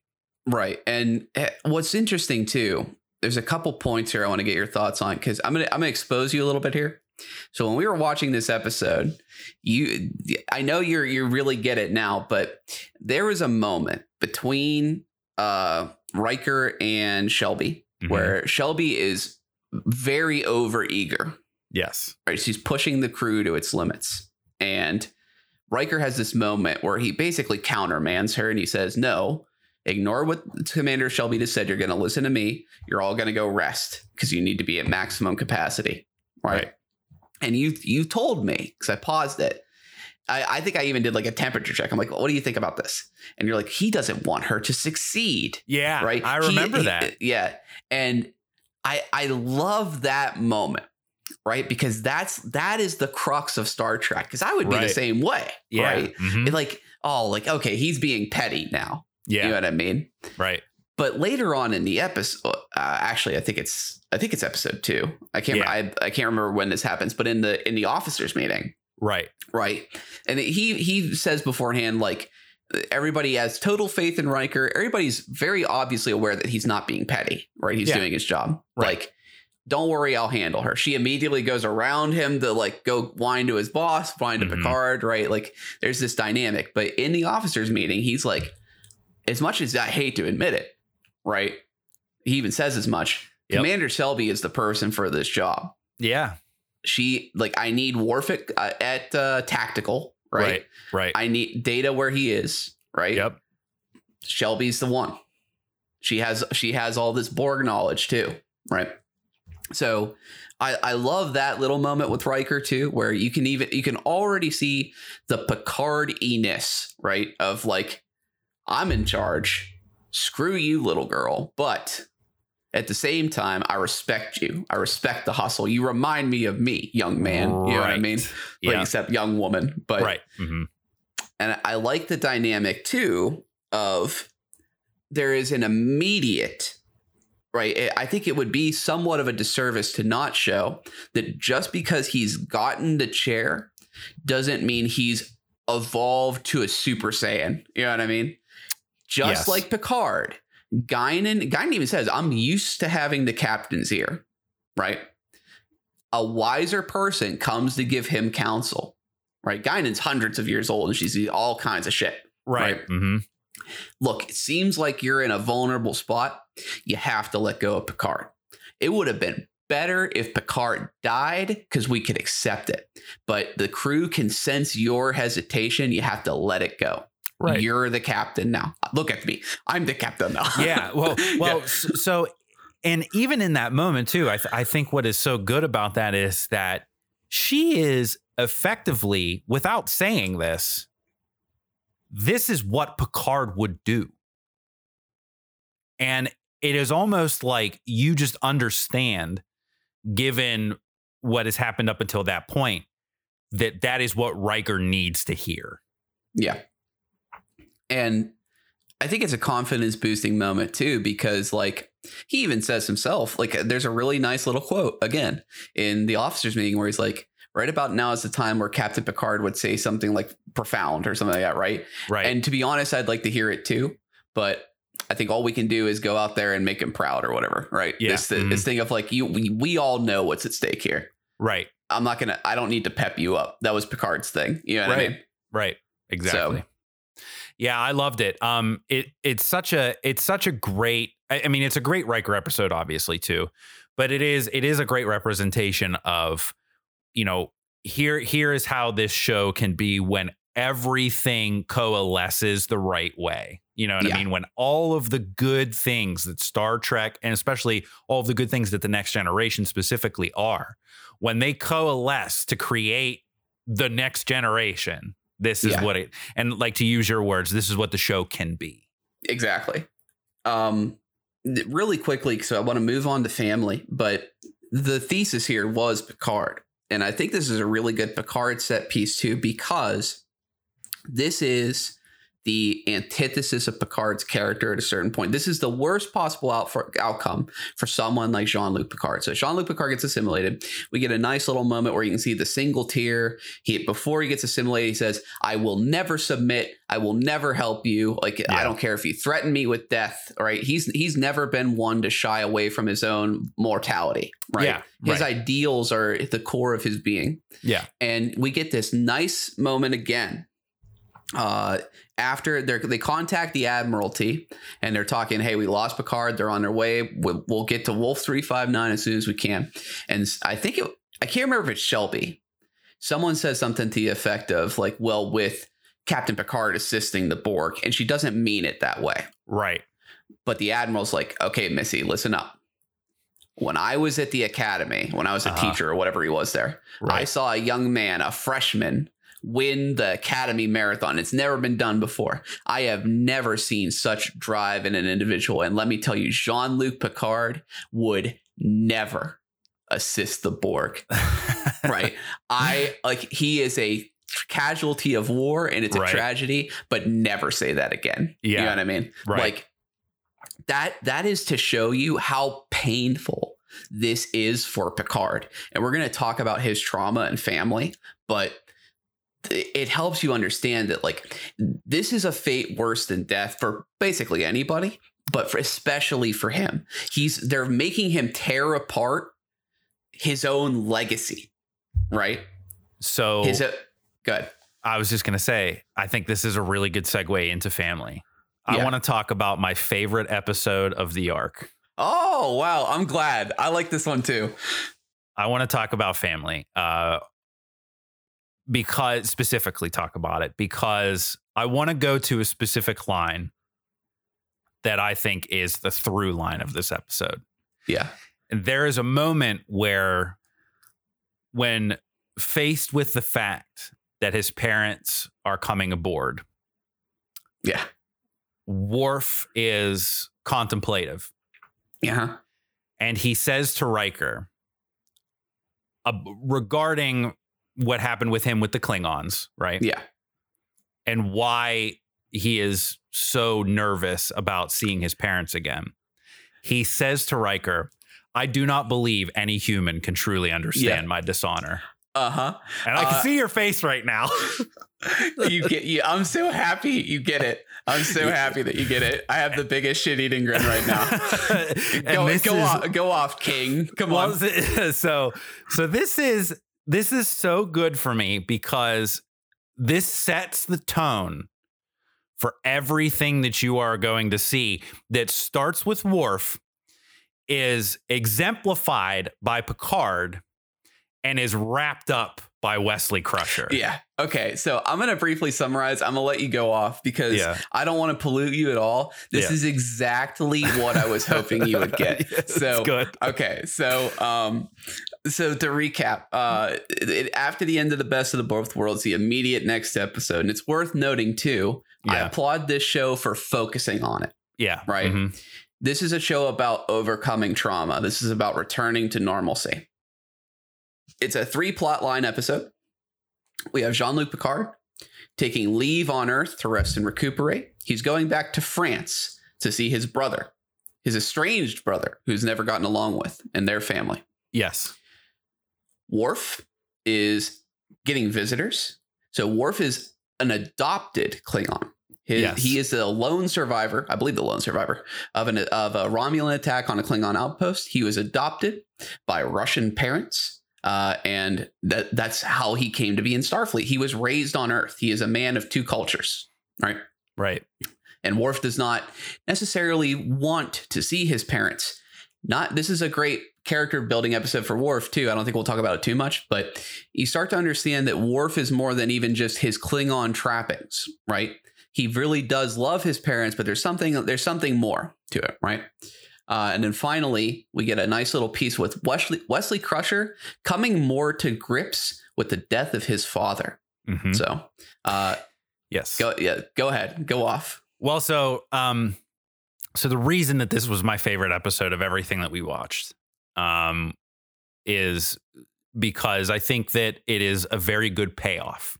Mm-hmm. It's a payoff I'm sort of putting myself, I'm self-inserting here into the shoes and the mindset of somebody that has watched every episode up until this point, because I have not, but I think that I can really empathize with. This is such a good payoff for sticking with the ethos of the show to when it's at its most literal, and you're now seeing it when it's like humanized, right? Mm-hmm. I think that there's it's easy to say that Picard and Robert's relationship, Robert's brother, is relatable because everybody's got family that they have beef with, right? Yeah. I myself don't talk to my own father. So, it's relatable, right? Right. It touches a very common theme in humanity. But I think the thing that makes it a little bit more salient for the purpose of Picard is that his brother's life is so different from mm-hmm. his own that you are immediately made aware that these guys are just on 2 opposite ends of the spectrum. Mm-hmm. You don't meet Robert before you understand that, mm-hmm. right? And when you finally come to see him for the first time, when they meet in the vineyards, right? Mm-hmm. And he's just sitting there and he's eating his grapes and he's picking them off the vine. He doesn't even look at Jean-Luc. Picard. Yep. Mm-hmm. He won't even turn around. He's just like intentional. Yeah. Yes. He's just like, you're here. Yeah. Good. Yes. Thank you for letting me know. I'll see you later. Yeah. Greetings. Right. Be gone. Yeah, exactly. It's great. I love their dynamic. I love every conversation they have. It's great. And I want to talk about the rumble in the vines mm-hmm. and the subsequent breakdown that Picard has, because this is where I think the Borg storyline really comes to a head. Yeah. Is they go walking in the woods and they get into that little argument. And I can't remember. Do you want me to take care of you again, Jean-Luc? Yeah, that's what it is. And I love the part too, when Robert talks about needing to be the responsible one, right? Like I'm always mm-hmm. the responsible one. And I was like, how incredulous. Yeah. You know what I mean? Because you want to talk about responsibility. Yeah. Jean-Luc Picard. This man's getting talked down to by a vineyard farmer. Not only talked down to, but made out to be reckless. Yeah. Infantilized, honestly. Yes. Yeah. And for somebody recovering from being assimilated by the Borg. And what we just talked about, how awful this is for Picard specifically. And he just slugs them. Yeah. And they just go to town and they start rolling around in the mud in the vineyard, and they start, wrestling and everything. And eventually there is this moment where Picard just has this breakdown in the mud, and he, is waxing about, you just don't understand. Well, it's worth noting too, he's bawling. Yes. Yeah. And I mean, this is Picard at his, and as somebody, for someone like Picard, this is rock bottom. Well, yeah. And as somebody, again, I will restate, I've not watched the entire show, but I understand, right? Yeah. What is happening here. This is Picard at his most raw, right? Yeah. Everything has been stripped away. The medals, the accolades, the uniform, the captain's chair. He's quite literally covered in shit. Yeah. Lying in the dirt, the literal dirt. Yeah. Bawling his eyes out. Bawling his eyes out to his brother, who just got done infantilizing him for not being responsible and not being reckless. And you just don't fucking understand, Robert. Yeah. And at the end of all of this, Robert looks at him and says, so my brother is a human being after all. Chef's fucking kiss. Yeah, exactly. Because it's also like, it's such a perfect way to handle it with Picard. Like, Picard is not the guy that goes home and everything is hugs and kisses. It's about time someone took you down a peg, you arrogant bastard. That's right. You're a human too, and you finally see it. How it's almost like, how dare you make this about you? Oh, I got assimilated by the Borg. Big whoop. Like, you know what I mean? Like, you're a human. Did you think that you were a god? What do you mean? You know what I mean? Like, you did, basically, I mean, it's in its own way. Like, you did as good as you could have done. Shut up. You know what I mean? Like, and I think it is especially too, like, the mark of a good character for me, and a well-written character, is being able to self-insert without purposely self-inserting, right? Picard is not the self-insert character, right? Absolutely. But you understand that this is, I mean, strip away the fact that this is his brother that he's got beef with. Strip away the fact that, they're in this very personal relationship. This is Captain Jean-Luc Picard being told all of this sort of self-imposed, super personal perspective by a fucking vineyard farmer. You know what I mean? Well, but you're touching upon this great piece too. And I am so glad you caught on to why this is a 3 plotline episode, right? Yes. The title of the episode is family. Right. Worf. No human could possibly understand my dishonor. Picard, you don't understand, Robert, that I couldn't do it. I couldn't stop the Borg. I wasn't strong enough. Wesley coming to terms with his father's death.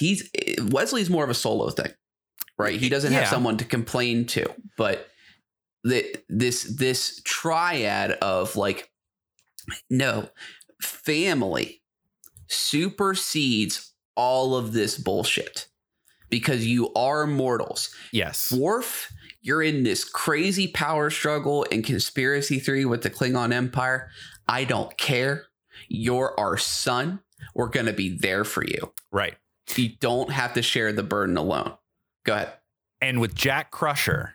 Yeah. And this is why this is my favorite episode of the arc, is because Jack Crusher's hologram message to Wesley. at one point, so he goes on and he's like, you're 10 weeks old and I just wanted to record this, everyone who has ever thought about being a father, who is a father or who is a father has probably done something like this, right? Like, I'm going to write you a letter. I'm going to record my voice. I'm going to record this video. This is effectively what this is. Jack Crusher's like, you're 10 weeks old at the time of recording.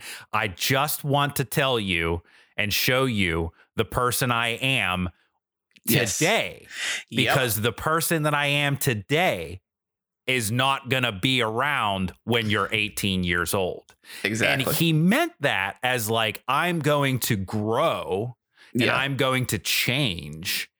But what really happened is that he dies. Yeah. Right. And so he's got this line when he's talking to Wesley in this hologram where he says, and I think that this is why this is such a good capstone to all this whole thing, because it really just, he says, I can't explain why Starfleet means so much to me. Yeah. And I think that is the undertext to Picard, to Riker, to Worf, to all of these people that have this not blind loyalty, but this driving motivation to all of their actions. Even somebody like General Maddox cannot explain to you why Starfleet means so much to him, but that is what drives him to want to take Data. It all comes back to this theme. It's so good, dude. Yeah, I'm so happy you like this, because so I relate to the Jack Crusher thing and the Worf thing more than I relate to the Picard thing. I don't know if I've told you this, but so I've dealt with depression in my life. Yeah. Specifically, the darkest period of my life, I worked at Microsoft. I had my dream job. I am obsessed with video games. I literally never shut up about them. I think about them all the time. I know that doesn't sound like everybody does that, but hopefully I'll be able to show what I mean as we go on through some of these episodes in this podcast. But I got my dream job. I was working at Xbox, and I was fresh out of college. I had never lived anywhere but home, and it was really hard to move across the country, not really have friends. I worked really grueling hours, crunch culture, right? Yeah. I still look back fondly on the people and the time. I don't resent my time there, but I was in a really dark place, right? And the Worf and the Wesley thing always gets me, because at the time I needed the Worf story, and now I am the Jack Crusher story, because at the time my lifeline was my parents, right? Yeah. And I would call them and I would vent, right? Mm-hmm.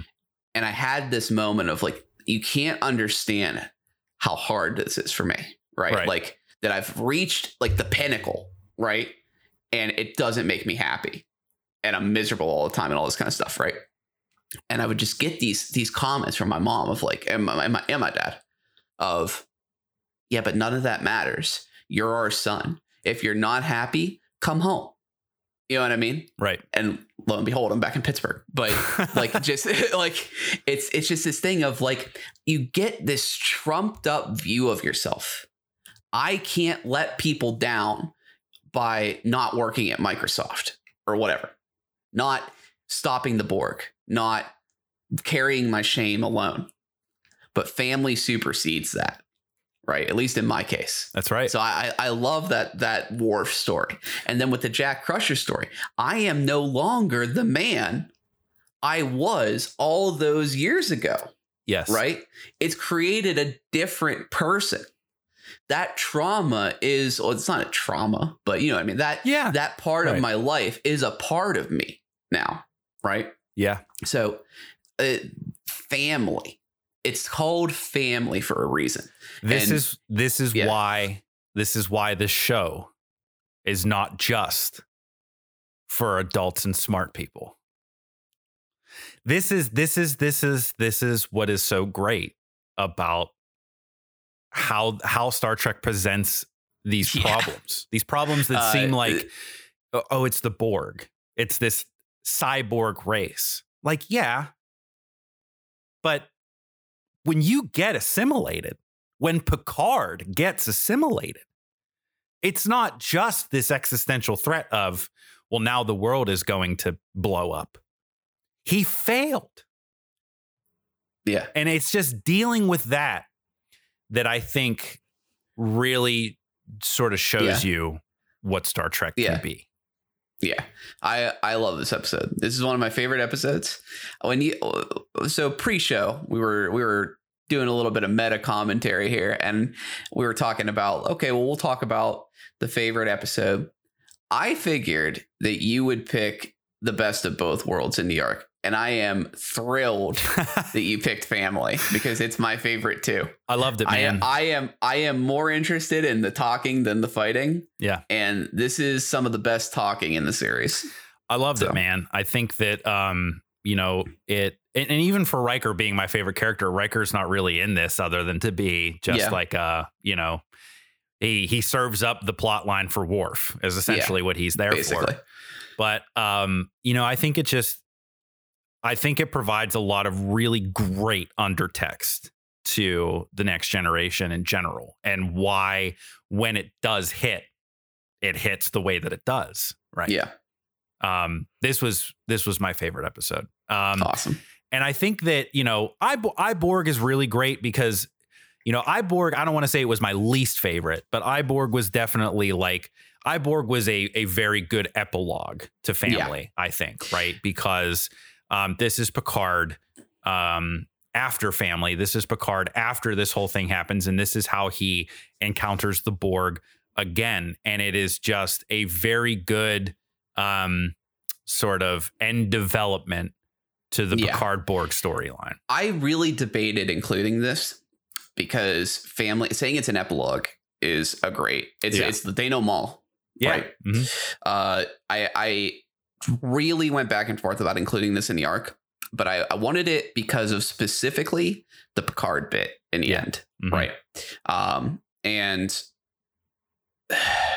to say that this is the beginning of the end, this is almost the beginning of a separate story, right? I don't think that's really true, but what it really shows, and I think this is really interesting to point out about the show in general. Someone will correct me. I don't think any person in Star Trek history, granted, barring the new stuff, right? So I'm talking up to Voyager. Yeah. I don't think any person in Star Trek history has been as traumatized as Jean-Luc Picard. He has had more existential crises than anyone I can think of. I might be wrong. Someone will probably correct me, but that's my assessment. Yeah. And his moment with Hugh at the end of the episode, I think, is so heavy with the implications of something that, in another show, space travel would be really lighthearted, right? Or there would always be a return to status quo. And this really hammers home that they're changed. It's not Picard had his cry session in the dirt and he's okay now. Right. This will haunt him forever. Right. Yeah. So to really quickly talk about what the episode is, again, go watch it. Season 5. A year and some change has passed since the time of family. And the Enterprise is going along its way, and it finds a signal that leads them to a crashed Borg kind of drone ship. And they find they either find only one, or they find one surviving Borg drone and a couple dead Borg. Yeah, it's 5. It's 5 of them. Okay. Either way, they find specifically one living Borg drone. Worf obviously is let's kill it. Yeah, because he's Worf. Everybody kind of agrees, but Beverly Crusher. Yeah, Dr. Beverly Crusher. Yep, is ever the medical code. I will not kill this living thing. I am duty bound to save its life. Right. So they bring the Borg drone back to the ship. They heal it, and they begin studying it. Right. So over the course of this, Geordi and Data determined they could create basically a logic bomb, an unsolvable puzzle that the Borg will be compelled to solve. Yeah. That'll shut down the collective. It's literally infecting them with a computer forever virus. Solving it. Yeah. So it's literally a computer virus. Right. Right. And they're examining this Borg drone to basically be able to do it. Right. Yeah. And learn more about them. Right. Over the course of this episode, the Borg drone speaks particularly to Geordi LaForge, And Geordi's a great character for episodes like this, right? Geordi is the most grounded human on the cast. Yeah. Yeah. Right. Mm-hmm. So Geordi speaks with the drone and kind of reteaches it individuality. We were alluding to this earlier, but the Borg drone says, well, why don't you want to be assimilated? Well, that's the point. I say, I am Geordi LaForge. That doesn't make sense to you. What's your name? And he says, like, whatever his number designation is. Yeah, 3 of 5. I wrote it down because I was like, that's cool. Yeah. And Geordi's like, see, like, you only think about the collective. I am me. I don't want to be everybody. I want to be me. Right. Long story short, the whole crew starts to have second thoughts about doing this. The one that surprised me the most was Guinan. We're going to get to that. So Guinan, Whoopi Goldberg, the best counselor on the ship. That's right. Her civilization was destroyed by the Borg. They were scattered throughout the galaxy. They become travelers. So she's not a fan of the Borg, suffice to say. And they come to her, and Geordi does, and says, I'm having second thoughts about doing this to Hugh. They've given him the name Hugh. He's no longer just a Borg. I can't see him as a thing. He's another culture. He's another species. I cannot in good faith do this to him. And Guinan's incredulous. And she goes and talks to Hugh. And Hugh has basically kind of had an about face, right? He's like, okay, I understand now that you don't want to be assimilated. They've done things to him and for him that have contextualized that they don't want to be. Yeah, exactly. And Guinan, again, 24th century, and in her case, hundreds of years old, very wise alien, whose race was assimilated. Yeah, well, it's not said whether they were assimilated, but at least destroyed. You would assume assimilated, right? Yeah. So, sure. but to your point, like the point of what you said is still true. That they basically game over. Yeah. Right. Mm-hmm. So she's like, I agree. Hugh is an individual. I cannot condone using him like a walking nuke. Right. And the last man standing is Jean-Luc Picard. Jean-Luc Picard is incredulous, to say the least. I was a Borg. What the fuck are you people talking about? Yeah. I am the foremost expert here. You're all talking bullshit. I've literally been desimilated. Yeah, exactly. I know what I'm talking about. Bring this Borg drone to me. We'll see. And I love how they do it too. He's like, oh yeah, I'm ready. And they just beam him to his office. Yeah. So Hugh and Picard are alone together in his ready room. And Picard has a not subtle change. And he goes from speaking in his captainly tone to he turns to Hugh and he says, identify. Yes. Right. And it's worth noting, Hugh knows this is Locutus, right? He was part of the collective. He keeps calling him Locutus and everything. Yeah, he knows every Borg. You mentioned that before. And like, I was like, oh man, like it's like you mentioned that on the first episode that he even calls him Locutus. And like, I was expecting it like, just like this very robotic thing. But like at this point in the episode, Hugh, like you as the viewer are like, Hugh is an individual. And then it's not just, well, the Borg recognize him as Locutus. Hugh is like, it's Locutus. Yeah. You're like, oh, Locutus. Holy cow. Right. It's nice to see you. Kind of, exactly. Not in that sense, but that kind of air as far as a Borg can go. But anyway, Picard puts on an act. I am Locutus of Borg. Identify. Yeah. Hugh says, well, I'm Hugh. Hugh is not a designation. Yeah. Hugh is not a Borg designation. Identify. Right. I think he says 3 of 5. I think he does go back to the Borg designation. And Hugh's like, what are you doing here, Locutus? He's like, I am preparing this culture for assimilation. Right. And I was never under the impression that he was still Locutus, but he's putting on this convincing act because he's convinced. He's like, this is still a Borg. There's no fucking way. And then what I think is so good is like, it's not like this moment where he's like, I am Hugh. And it's like dramatic music, right? He goes, but they don't want to be assimilated. Yeah. And you're just like, oh.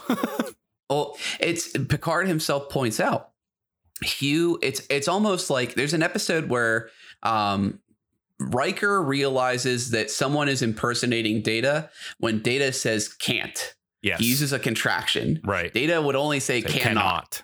Right. Picard notices when he's talking to Hugh, like, okay, well, Hugh, you will assist me with this. We will assimilate this ship and then the culture. And Hugh says, like, I think he says, like, I don't want to do that. And Picard's like, he like immediately returns Picard. Did you just say I? Uh-huh. What is happening? Like, this for Picard, this does not compute. Right. This does not reconcile with his worldview. And we're going to wrap back into this because this is why I included it. But I love that moment of, not that this is news that Picard is human, but I just love this kind of denouement moment of this still haunts him. He still has preconceived notions and this kind of simmering hatred of the Borg, right? He is more than happy to consider completely annihilating their species. Right. Right.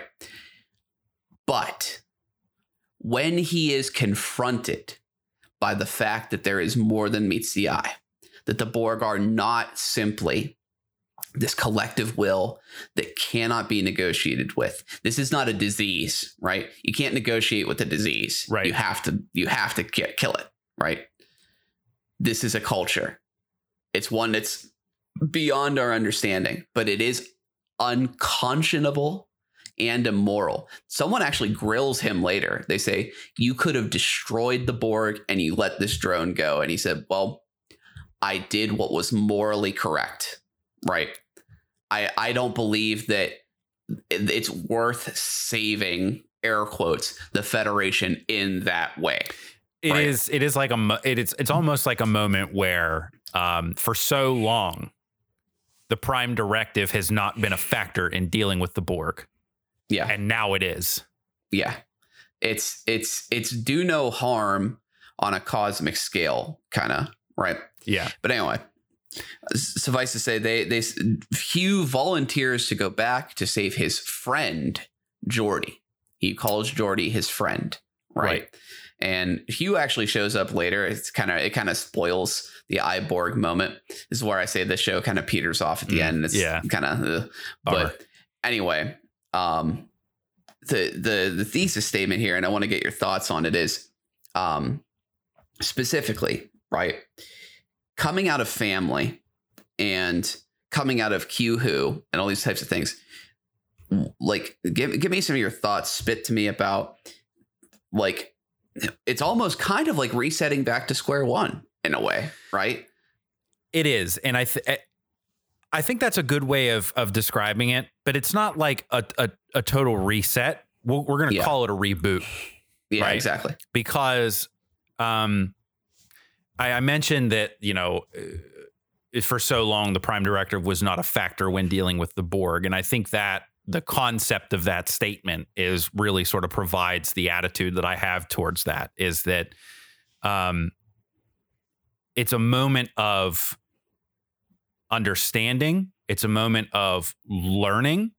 And it's, I think, a really good representation of Star Trek and the foundations and its ethos is like, we went through literal war. Somebody legit, like even in that episode in iBorg, I think it might be Riker or somebody, maybe it's Beverly. I can't remember. Somebody's like, but we're at war.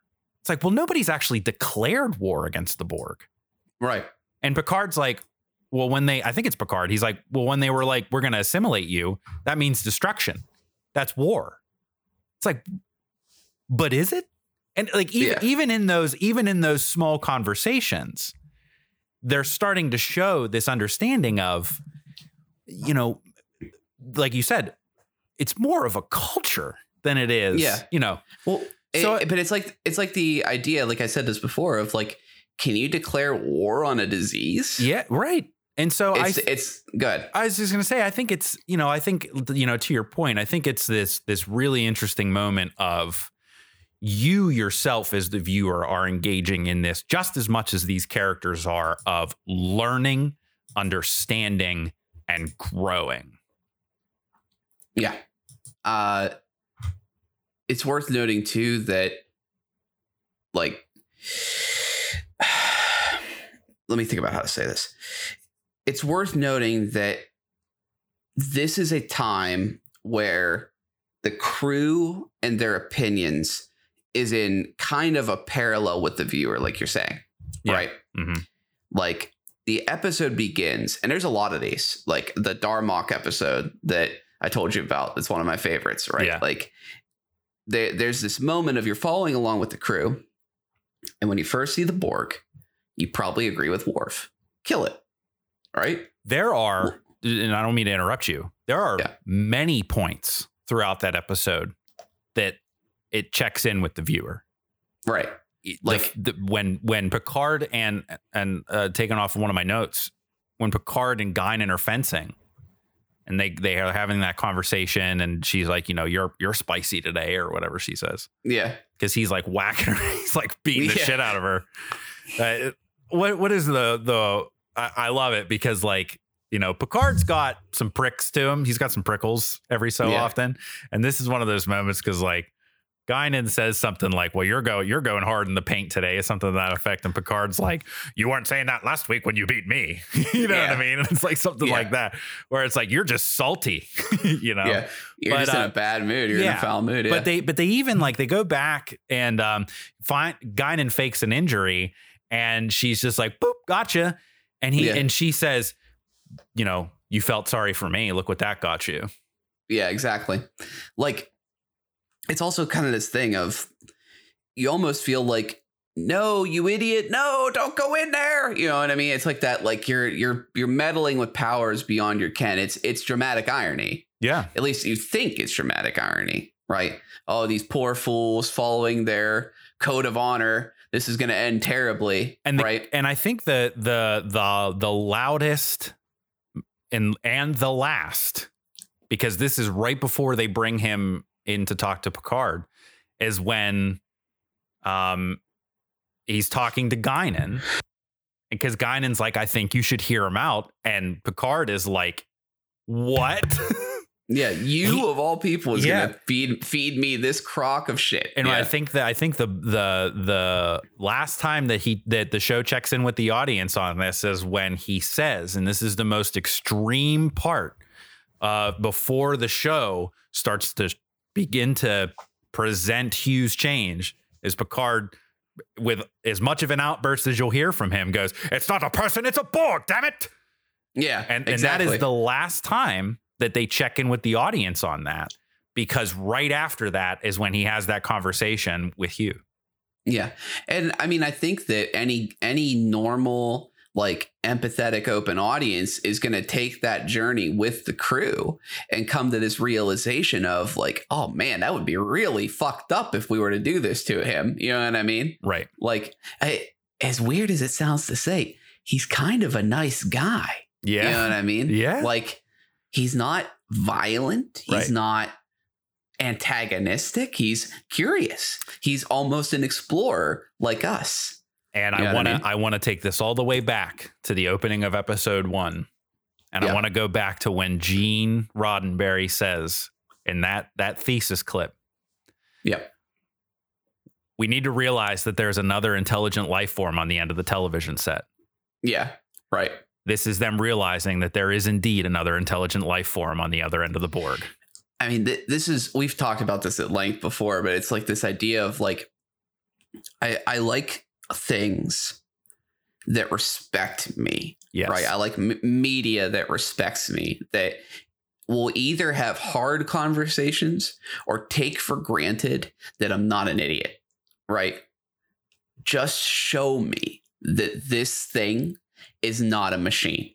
You don't have to have heavy-handed diatribe about it, right? Which, I mean, they talk about it, but in the sense of them coming to terms with it. Like, can you believe that this guy is not that bad? I can't believe this guy is not that bad. Wouldn't it be pretty fucked up if we used him as a virus? You know what I mean? Like, this journey, like you said, I think is really indicative of that.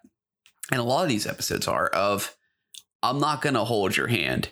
You're going to understand that it's fucked up to do it to this guy, right? You're going to, at the end, you're going to be the one looking at Picard. It's I don't know if it counts as dramatic irony. I guess it technically is because we know something that Picard doesn't, but it's almost kind of the reverse, right? Of like, we're kind of looking down at Picard now. Like, oh man, Picard, you're not right here, buddy. You know what I mean? Like, you got to come up to where we are. You need to learn. You need to understand, and you need to grow. Exactly. So, yeah, that was the end of the arc. But okay, so we have to talk about Night Terrors and then kind of wrap it up. But what did you think of the arc? Because I put a lot of thought into this. I actually had 3 ideas for arcs of similar length. Yeah, and this is the one I went with. I mean, are you asking me the question? Yeah. Did I shill you? So I've been watching a whole fuck ton of Next Generation. That's good. I feel victorious, but also hopeful for the future. I took your advice, and I have to admit, I took your advice. I have not watched season 1 yet. I've heard from you and from a lot of other people and seen online that like season 1, you can take or leave. It's not necessary to start watching the show, especially considering my exposure to it was this arc. I don't think there's a lot of foundational things that I need to learn by watching season 1. I will eventually watch it, but for the purpose of me getting into it, my first real episode in earnest was The Measure of a Man. So that is theoretically my season 1, episode 1. So I started with season 2. I took your Star Trek virginity is what you're saying. Yeah, you took my Star Trek virginity. In fact, all right. Yes, in fact, it has been a really valuable watch. I really enjoyed the That's awesome. I'll talk about the arc specifically, but I really enjoyed the arc and some of the side episodes that we did outside of the arc for the reasons that we've just talked about at length, and they have such inspired me to continue watching the show. I really love it. It is become sort of like my de facto I don't know what to do with myself sort of entertainment right now. It's great. I loved it. That's awesome. I'm really glad because, again, premise of the show, right?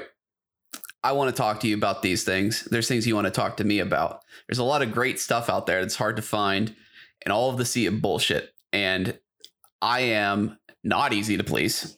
You know this. Yeah. Our audience will come to understand this in excruciating detail. I also have niche taste. Usually the weirder you are, the more I like it. Yeah. So this is not something I've had a lot of people be able to relate on like, this sounds so arrogant, but I'm just going to say it because it's the way I feel. Like, I feel like the show is a little too cerebral for some people. Not that like they're stupid, but they're not coming to this media from the angle of anything other than I want to watch TV, right? I want the Michael Bay experience. I want explosions and loud noises and things like that, right? And pretty girls and whatever, right? Right. I always come into this media with the like, I want to think critically about interesting topics and think about the future. And it's hard to find people that can really pick that up. And I'm so glad you pick up on some of the subtler stuff too, like with family.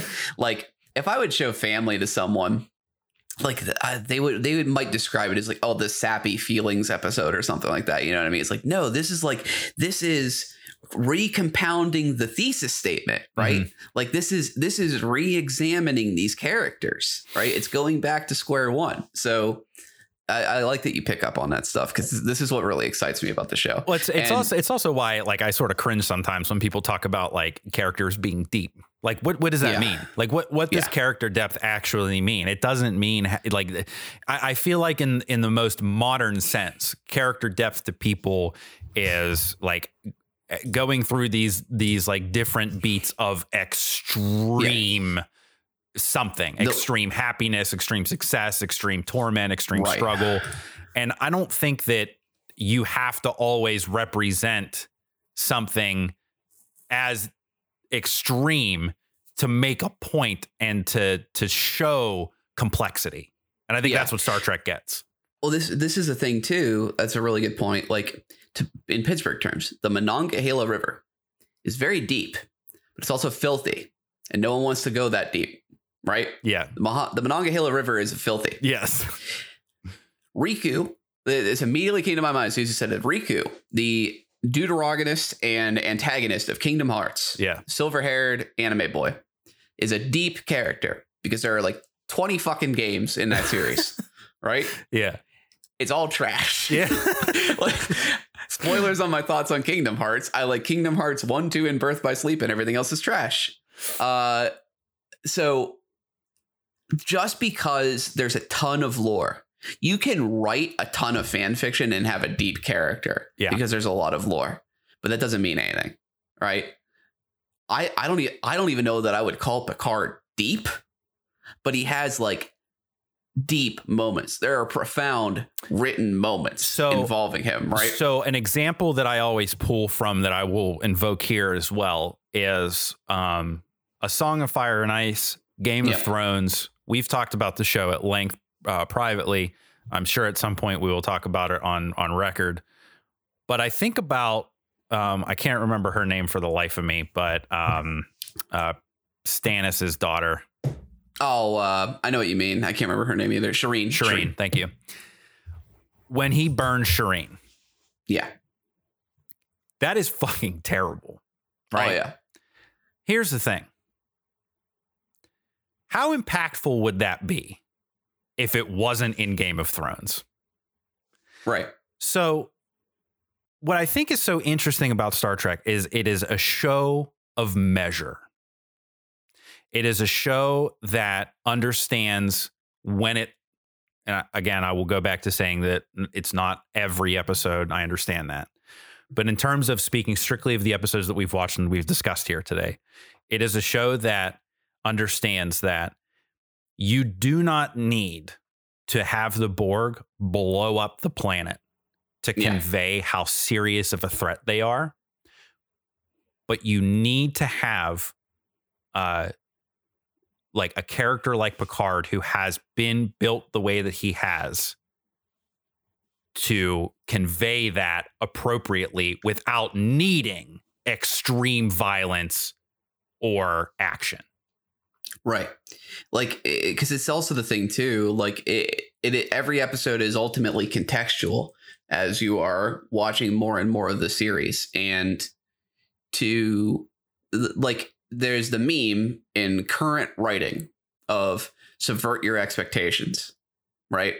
You and I are both in agreement that being subversive is not intrinsically a good thing. Right. You are not necessarily clever for turning a concept on its head.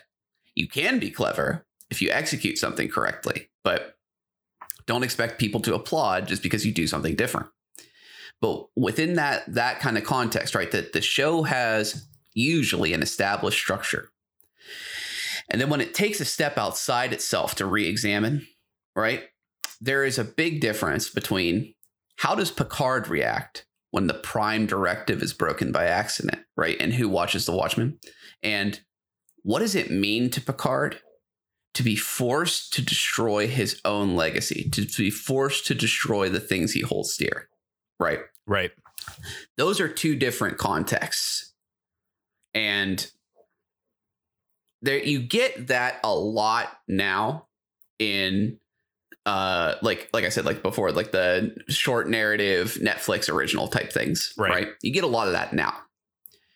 But especially for a serialized show, I give it a lot of credit that it went out, it reached out in these ways and really pushed the envelope internally with its character development. I think a lot of people too would probably point at, you know, time period, budget constraints, and the type of show that it ultimately is too, is saying like, well, you know, Star Trek has never really been about doing that, so why would they do that? But I think the point is less about, you know, making almost an excuse for Star Trek's existence in light of modern content, but more about showing that the things that modern content tries to convey and the points that it tries to make with its extreme visualization of its subject matter often don't get made. And you see it with a show like Star Trek being as dated and as it is in both, time and budget, you see a show like The Next Generation overwhelmingly succeed in some cases at making those points and being profound in doing it. And you just wonder to yourself, what is it about this show that current content just doesn't get? And that's one of the things that I've loved about it the most, is that even in its age, it feels refreshing and new. Yeah. And this is not even to say like, it would be very easy to accuse me of having this mode of thought of like new stuff bad, old stuff good. Sure, right. That's not really true. Even though that might be the case. Yeah. Truthfully. Yeah. I mean, there's something to be said for the current mode of thought in a lot of writing and the oversaturation of the market too. Like there are just more writers now. Yeah. You know what I mean? Mm-hmm. There's still a lot of good stuff out there, but there's also a lot of trash because there's a lot of people watching a lot of content. Well, I think it's a similar conversation to I mean, like, that applies to any medium. That applies to games. That applies to music. That applies to, anything. It's, the more people you have getting their shit made and published, the wider net you cast, the more fish you're going to catch, Right. So, but I think that it's important to recognize the next generation, specifically the next generation, because of its differences to TOS, even though it's, still Star Wars at a foundational level, or Star Trek, sorry, at a foundational level. I think it's important to recognize the next generation and how it succeeds the way that it does. And this arc is really a good example of that. Yeah. So, let's talk about Night Terrors real quick, and then I think we can wrap it up, because all I really wanted to talk about with Night Terrors is how cool are some of them visuals, man. Oh, man. Well, go ahead. I loved that, like, this is an example, and I'm going to reference another example that's in season 2 as well. But the Sherlock Holmes episode is another episode that I felt this way about, where it's like, when it does reach out of its boundaries, there are some moments where you just get this feeling where it's like somebody was allowed to make their art. Oh, exactly. Yeah. Because like the most striking visual I remember from Night Terrors, other than Deanna in space, like where she's in the green void, which is creepy on its own. Yeah. But Beverly Crusher in the morgue, and all the bodies, dude. That was on evening TV. Yeah, dude. Like in the 90s. You have to understand too, right? Like psychological horror in the 90s was like not as common of a trope as it is today, right? Need I remind you that when The Shining came out, it was universally panned. Okay. Right. So like, this is a moment in time where I think people at large were just not ready for that type of shit. Right. Exactly. Even extending into the 90s. So to your point about it being on television, like television horror at this point in time was Tales from the Crypt. Right. Yeah. It wasn't this, here's this doctor lady character in a morgue that is obviously like derivative of her profession, and all of a sudden these bodies all sit up. Like that is not Tales from the Crypt horror. That is like, what the fuck? Yeah. This is Exorcist kind of stuff. Absolutely. Right? It's a great comparison. Yeah, definitely. But it's so interesting to me too, because Star Trek is definitely one of these things that I think as time passes, people lose sight of some of the novelty. And I told you this fact, and I was over the holiday break. I had an outdoor bonfire with some family trying to be COVID compliant, and we got to talking about Star Trek. And I mentioned that I was talking about this. Yeah. And my dad and my uncle, brothers, they both really like Star Trek. My uncle more than my dad, but they started kind of waxing, as you do, about the original series, right? Yeah. And they started talking, and they were talking, oh, it was so crazy and ahead of its time. And I was with my cousins, and they don't really watch this kind of stuff, right? So I brought up like the diversity thing, and everybody was like, oh yeah, like Uhura, right? And I told you this too. I'm like, no, Chekhov. Yeah. They had a Russian, like, okay, first of all, obviously, due credit. Having Uhura on the deck, on the bridge, great. Famously, first interracial kiss on television and all that. Yeah, exactly. But that's baby shit in the grand context, right? Yeah, like, absolutely. No one remembers, but there was a time where for someone to be the Russian, they were the enemy. Yes, they were red. Yeah, better dead than red. Right, that's right. Dude. And you have a Russian on the bridge of this ship, especially against like self-insert patriotic American Captain Kirk. Yeah, exactly. The good old boy that literally reads the U.S. Constitution to a foreign culture. But yeah, like it's there's a lot of those. Like there's an episode, I don't know if you've gotten to it yet. I call it like the gender politics episode where Riker falls in love with a neutral gender person. Oh yeah, you told me about it. I told you about that too. Yeah. It's just these things of like that one less so, but just these little like. To do this in the 60s, 70s, 90s, like late 80s, like what were these people smoking? Absolutely. How did they get this on TV? I was even thinking about that too in the one episode in season 2 where Diana Troy gets pregnant. Yeah. And it's like an immaculate conception. And it's like, I just, that Twitter, it's in some sphere today would be like somebody would be mad about some Christian allegory. You know what I mean? Yeah. And it's like they just complete, like, I just love too that it's not like, it's not even a question, right? Like even in modern sci-fi, right? We mentioned Raised by Wolves on episode 1. Raised by Wolves has the whole Crusades angle to it where it's like we've got to provide this like religious context to it where it's like, oh, sci-fi juxtaposition, and it's like they don't even mention it. They're just like, oh, you're pregnant by an alien? Fucking rad. Can't wait to have this. And Riker's even there, dude.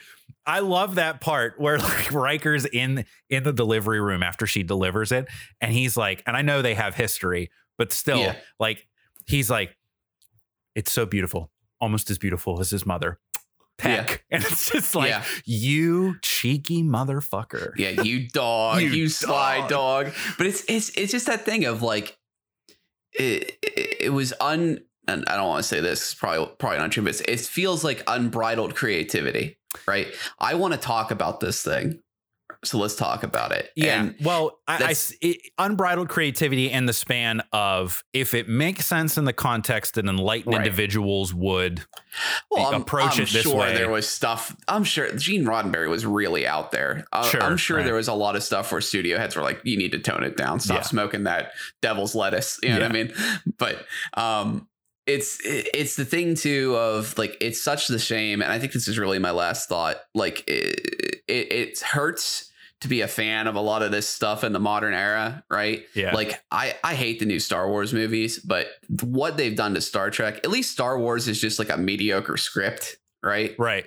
In Star Trek, they've completely destroyed it. There is no Star Trek anymore. You've got Lower Decks, as you so aptly called it, pickle Star Trek, where there's like lewd jokes and cursing all the time, and it's literally just like Rick and Morty version of Star Trek. It is literally Rick and Morty Star Trek. Like there's an episode where, oh my God, I can't believe I'm saying this. There's an episode where one of the characters there are two main focal characters, a guy and a girl, and the guy is dating this girl that's like perfect and he's kind of a schlub, and his friend, the other girl, is like, there's no way, she's got to be some kind of like alien imposter, right? One of the jokes of the episode is that she pantses him in front of other people. Yeah, you were telling me about that. Like what like what am I watching? You know what I mean? And with Picard, I'll have to show you. I promised I would show you episode 1 and 2 of Picard, but like Matrix kung fu gunfights, gun kata. Gun kata, like explosions. Picard gets interviewed by Fox News. There's a border crisis. Everyone's drunk and on drugs. Oh my God. The Federation did make android slaves after all. It's just like, like you could have done this with anything. You know what I mean? You're not subtle. I understand that this is Fox News. I understand that this is the migrant crisis. I understand that this is the ennui of our times, but you're not creative. You know what I mean? Yeah. It sort of goes to fly in the face of why we love family. Yeah, exactly. It's this thing of it is an I know we use this word a lot, but I agree with you. It is such an aspirational show that is kept grounded by these kind of simple truisms, right? Yeah. That no matter how far we come, like we are in essence our biology. So these things like family, the episode family, of sometimes it just takes help from your family, or these little truisms, right? That resonate with us and there are very believable things that would be taken into the future. So yeah, I love this show. I don't think this is the greatest show of all time, clearly, right? There's a lot of shit even in the Next Generation, but I think this is my favorite show of all time. Well, I can confidently say that I'm looking forward to sifting through all of the shit and all of the rest of the good shit. Yeah. Well done, sir. It was a really spectacular watch for me. Obviously, as indicated here, and I'm really excited to keep watching it. So, but that is not the end of King of the Shill. No. We have more King of the Shill forthcoming. So make sure you stay tuned. Catch us next time. We will be back with another shill, and we'll see you then. Thanks for listening, guys. I hope that this has convinced you to either check out Star Trek or kind of reinvigorated your interest in it if you've ever watched it. And thank you, Scott. Oh, thank you. King of the Shill.